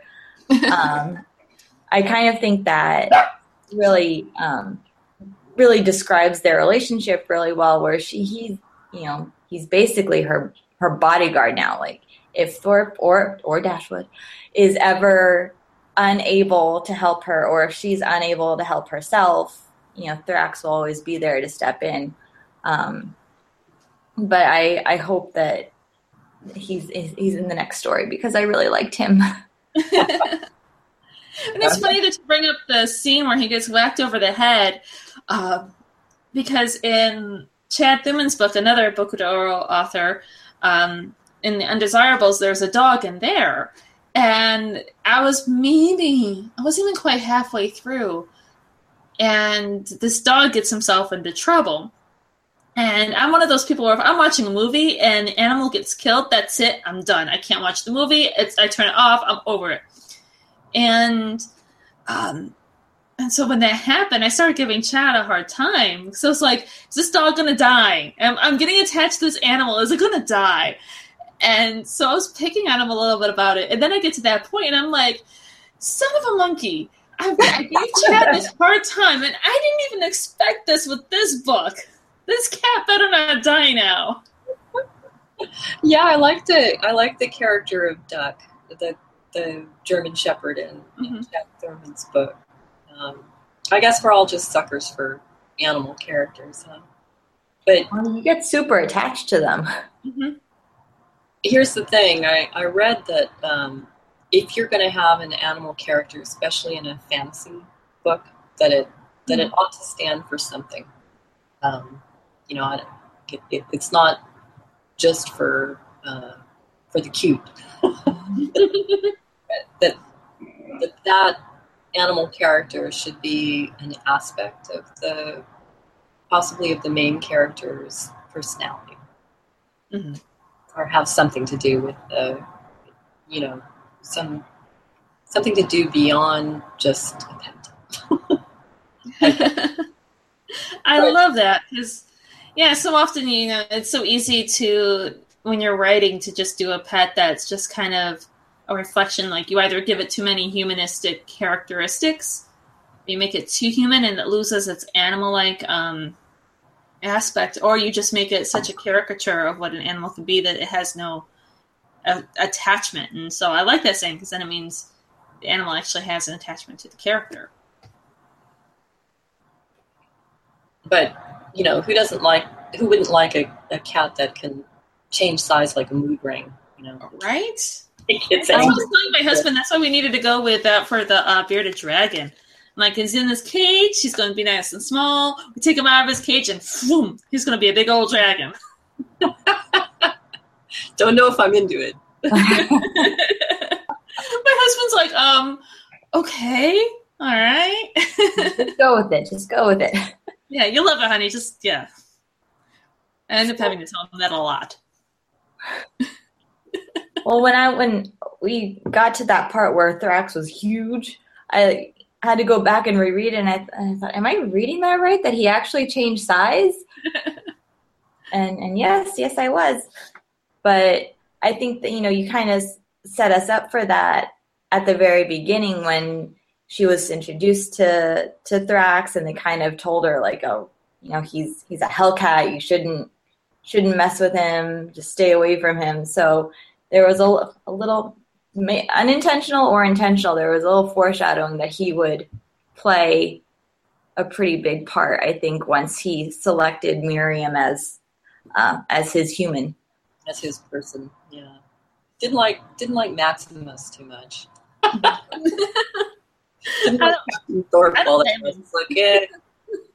Well, they both wanted to pick Miriam as their person, so there was, the conflict there. Possible conflict, yeah. But that is so true, though, with animals, too, where the animals pick the humans. My husband and I joke, we with every single one of our dogs, the dogs that we picked out for each other have been the other person's dog. Like the long-haired dog I got for myself, the long-haired dachshund.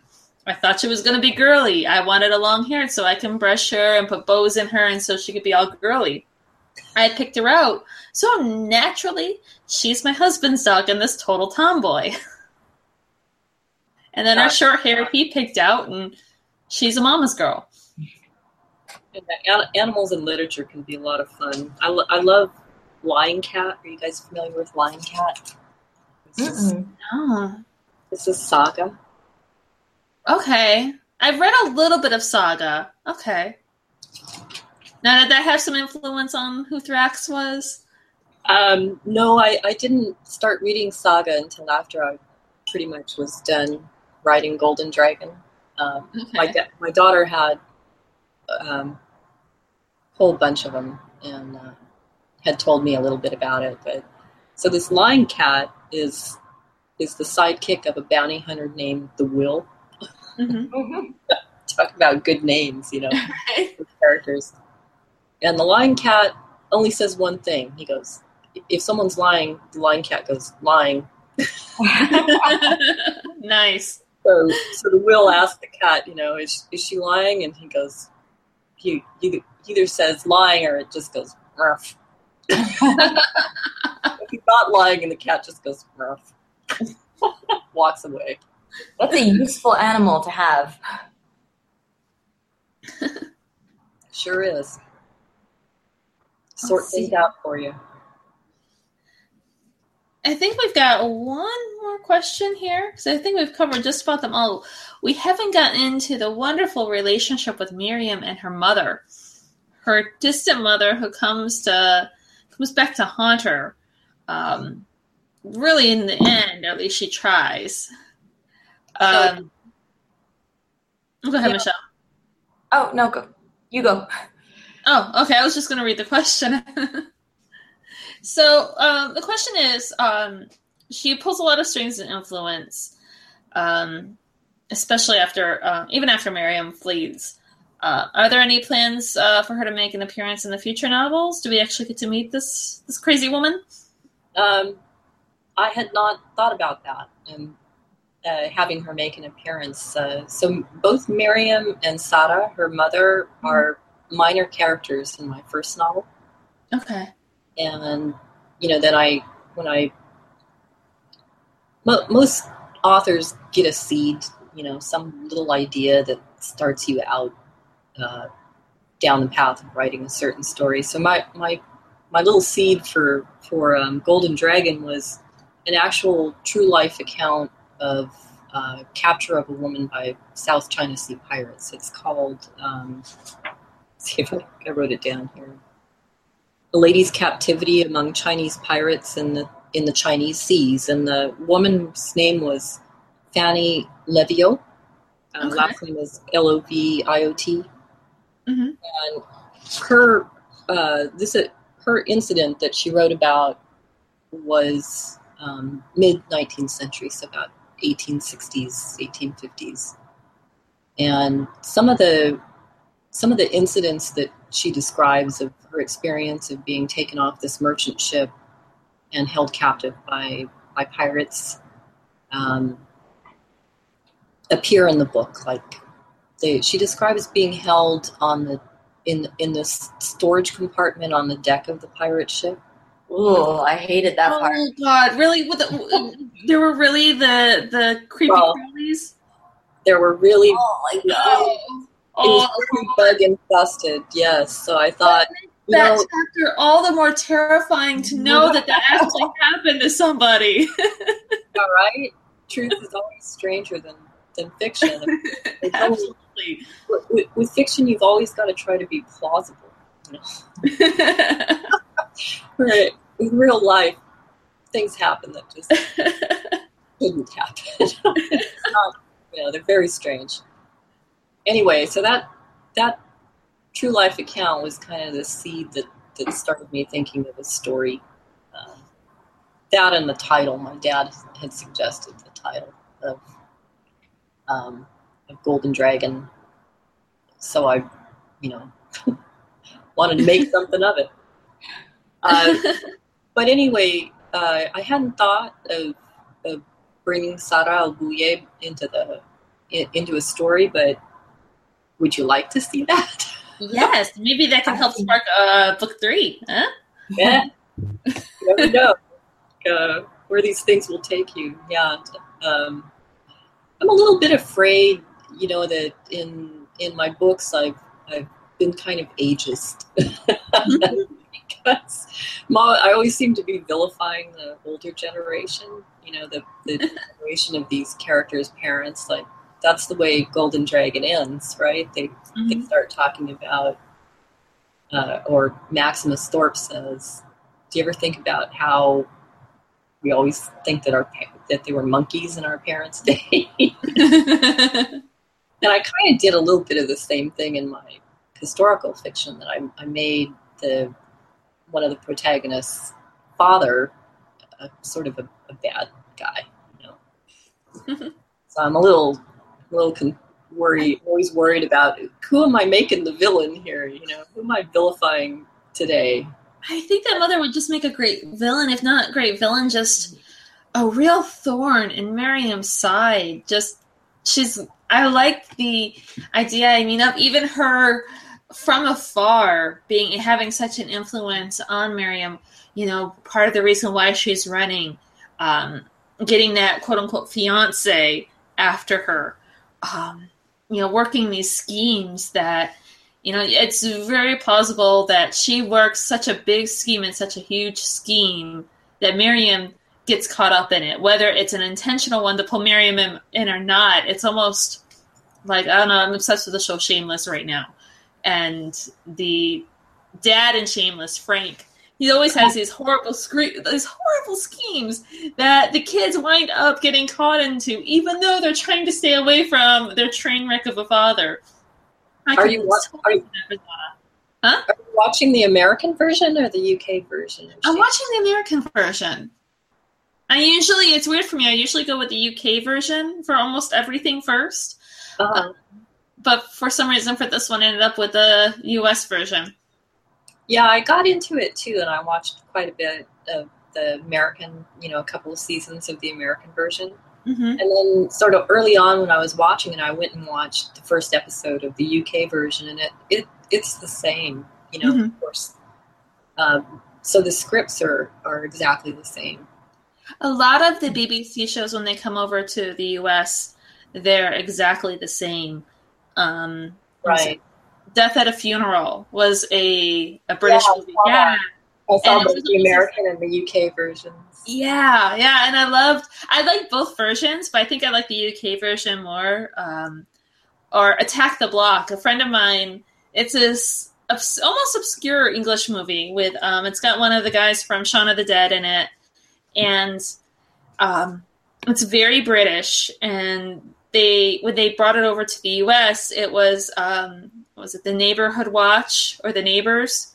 The one where they end up having to battle aliens in the Costco. Oh, that was based on Attack the Block, the British one. So, but I think I like the British version better of that too. But yeah, it's usually the same, especially with the television shows when they translate them. I don't know. Some of them just don't. You don't necessarily need that U.S. translation, but I think it works for Shameless. I think the U.S. translation works because it's Chicago, and you've got a little bit more of an Americanized issues and Americanized troublemaking. Just to let you know, Frank shows up in the middle of Mexico once, Michelle, and he wakes up in the middle of Canada once too. So, yeah, I watched maybe somewhere, if not the whole first season, maybe halfway through the first season. Mm-hmm. But I loved it. I got distracted and I haven't gone back. Easy to do. Mm-hmm.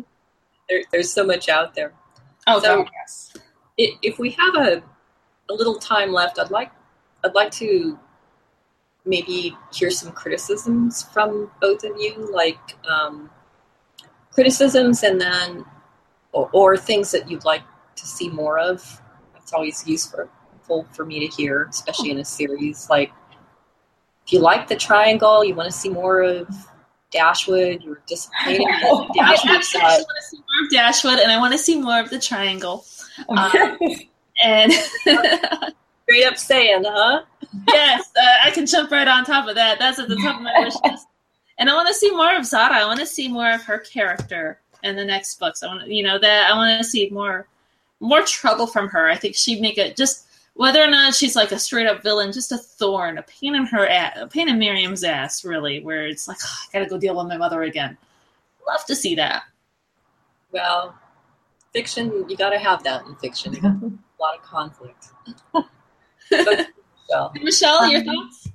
I would love to hear more about Miriam's backstory, especially with the fiance and the rumors, whatever the rumors were about her and her stepfather. Oh yeah.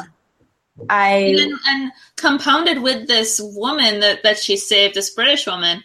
I forget her name, but this little blonde prissy thing who's going around saying stuff now too. Yeah. Yeah, I don't like her.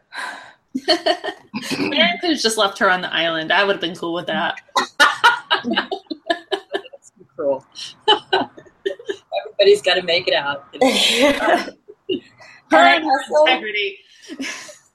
I also wouldn't mind learning more about Thorpe's backstory. I mean, he mentions at the very end, he starts mentioning a little bit about, his father and how he got his eye color, his different eye colors, and how, that's an injury that happened. But he's such an interesting character that I think it would be fun to learn more about him. There's a lot of room to have fun with him, I think. Since you're both really avid readers, where would you place the book as far as genre goes? Do you think this is a young adult novel or not? I don't think so. I don't think so either. And I'm not just saying that because I don't like young adult novels. I think it would be... I mean, I could see a young adult liking it. I would probably place it with either like a new adult. If you really wanted to place it out, within a specific age genre, I would say good for 20-somethings, college age, somebody who's, Miriam is in a way trying to find herself and has an idea of who she is and where she came from. And I think it's a good book for girls in general to have this character like Miriam who has a sense of who she is when they're still trying to figure out who they are. And having just somebody that they can look up to in that regards. Yeah, I think the characters are a little too complex to put them in the young adult category. I feel like maybe young adult, not adults who like reading young adult, but actual young adult, the teenagers, I feel like they might have a hard time relating to the characters just because they're a little beyond their scope, if that makes sense. Yeah, so this issue of genre is kind of difficult. Well, for me, since all of my books tend to kind of be bleeding over into, other areas.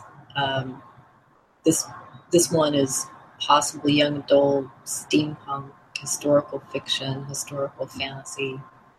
So it's really difficult to, from a marketing standpoint, to know where you should be concentrating your... I would definitely put it into the steampunk category. Like when I was talking with the chef at Robin's Nest, when I brought it, I described it as a steampunk book, and I happen to have it in my purse because really this is perfect purse size, everyone. Seriously. I carry this around in my purse almost all month, and I was able to whip it out when I wanted to and read a chapter or two. And so when I brought it out to him, I was like, oh, it's steampunk. And he was like, oh, I love steampunk. And I just passed the book over the bar to him, and he read the back, and he was like, oh, it sounds so great. I'm going to have to buy one when she comes in. So, yeah, I mean, a steampunk fan even, considered it steampunk. So I would definitely put it in that regards. And I think steampunk in general would fall under historical fantasy. Yeah, that's true. It's quite a community. That it is, yes. I've met, there's a steampunk Star Wars group. Oh, is that right? Yes. Yeah, we did it was funny because we did we were cheering on people in January during the Disney race. They do a half marathon, or I'm not sure if it's a full marathon or half marathon. I think it's a half marathon. And we're part of the section cheering people on in Star Wars costumes, though I was the one rebel who had to show up in a Serenity outfit and pissing off all the stormtroopers because everybody wanted the picture with me because everybody loved my character. But then there was a group of steampunk Star Wars people, and the costumes are always so interesting and so innovative. And it definitely lends itself to like this book with the airships and the innovation set with the history. Well, yeah, I hope it finds its place in that audience. Mm-hmm. I think so. Well, we're going to have some steampunk people coming over at Boca de Oro. Because I obviously have to plug it because we're a little over a week away from that. And we're gonna see how the steampunk people enjoy the book. We're gonna be pushing it off to them. I don't think it's the only one in the festival, but at least you can tell by covers, because in the cover slideshow for the Boca de Oro website, mm-hmm. there's a whole group of novels that have that real steampunk look to them. I don't know if they are. There's a whole fantasy and sci-fi section, and I have no clue what books are there.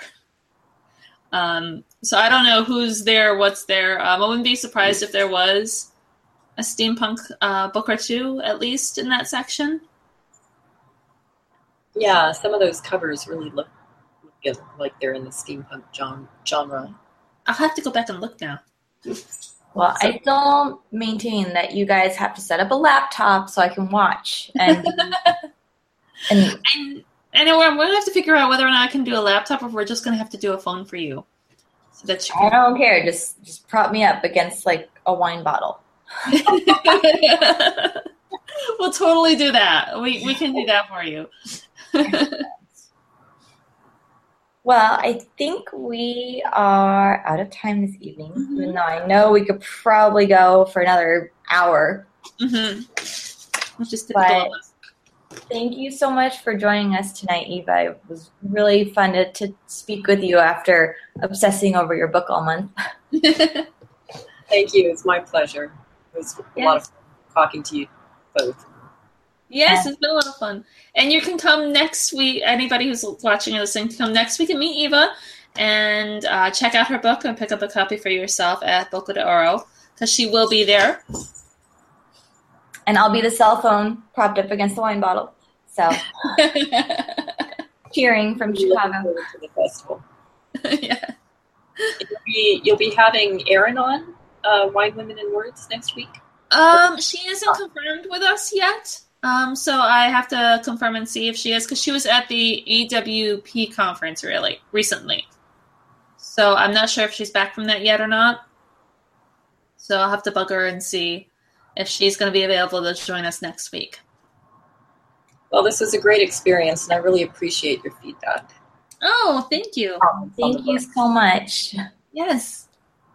All right. Well, everyone, I hope you have a wonderful night. Now, starting next week, we are launching our, what month are we in now? March book of the month, which is, we're switching over from fantasy into nonfiction. I think this is our first nonfiction book that we're doing. It is.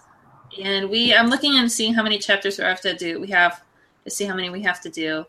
Because I just got my book and I haven't looked at it. We're looking at, I don't know, 200 pages? I'm so bad about reading nonfiction if it's not like research based. So Michelle usually is dragging me, kicking and screaming, ever so slightly. So we're going to be reading Good Girls Revolt next month. And you might know this from the Amazon series, Good Girls Revolt. So this is actually the book that TV show or that series was based on. And Lynn Povich was one of the women in that lawsuit. So it's going to be a really interesting book. I'm excited to read it, and I'm equally excited to speak with her at the end of the month about it. Yes. Wow. I know. It's very exciting. So we've got 11 chapters plus where are they now? So that's 12. So we figure, 3 chapters a week? Totally doable. Yeah, that's totally doable. Well, I hope everyone has a good night. We'll be back next week, hopefully with Erin. It's up in the air. But thank you, Eva, again, and everyone have a good night. Thank you. Thank you. Bye. Bye.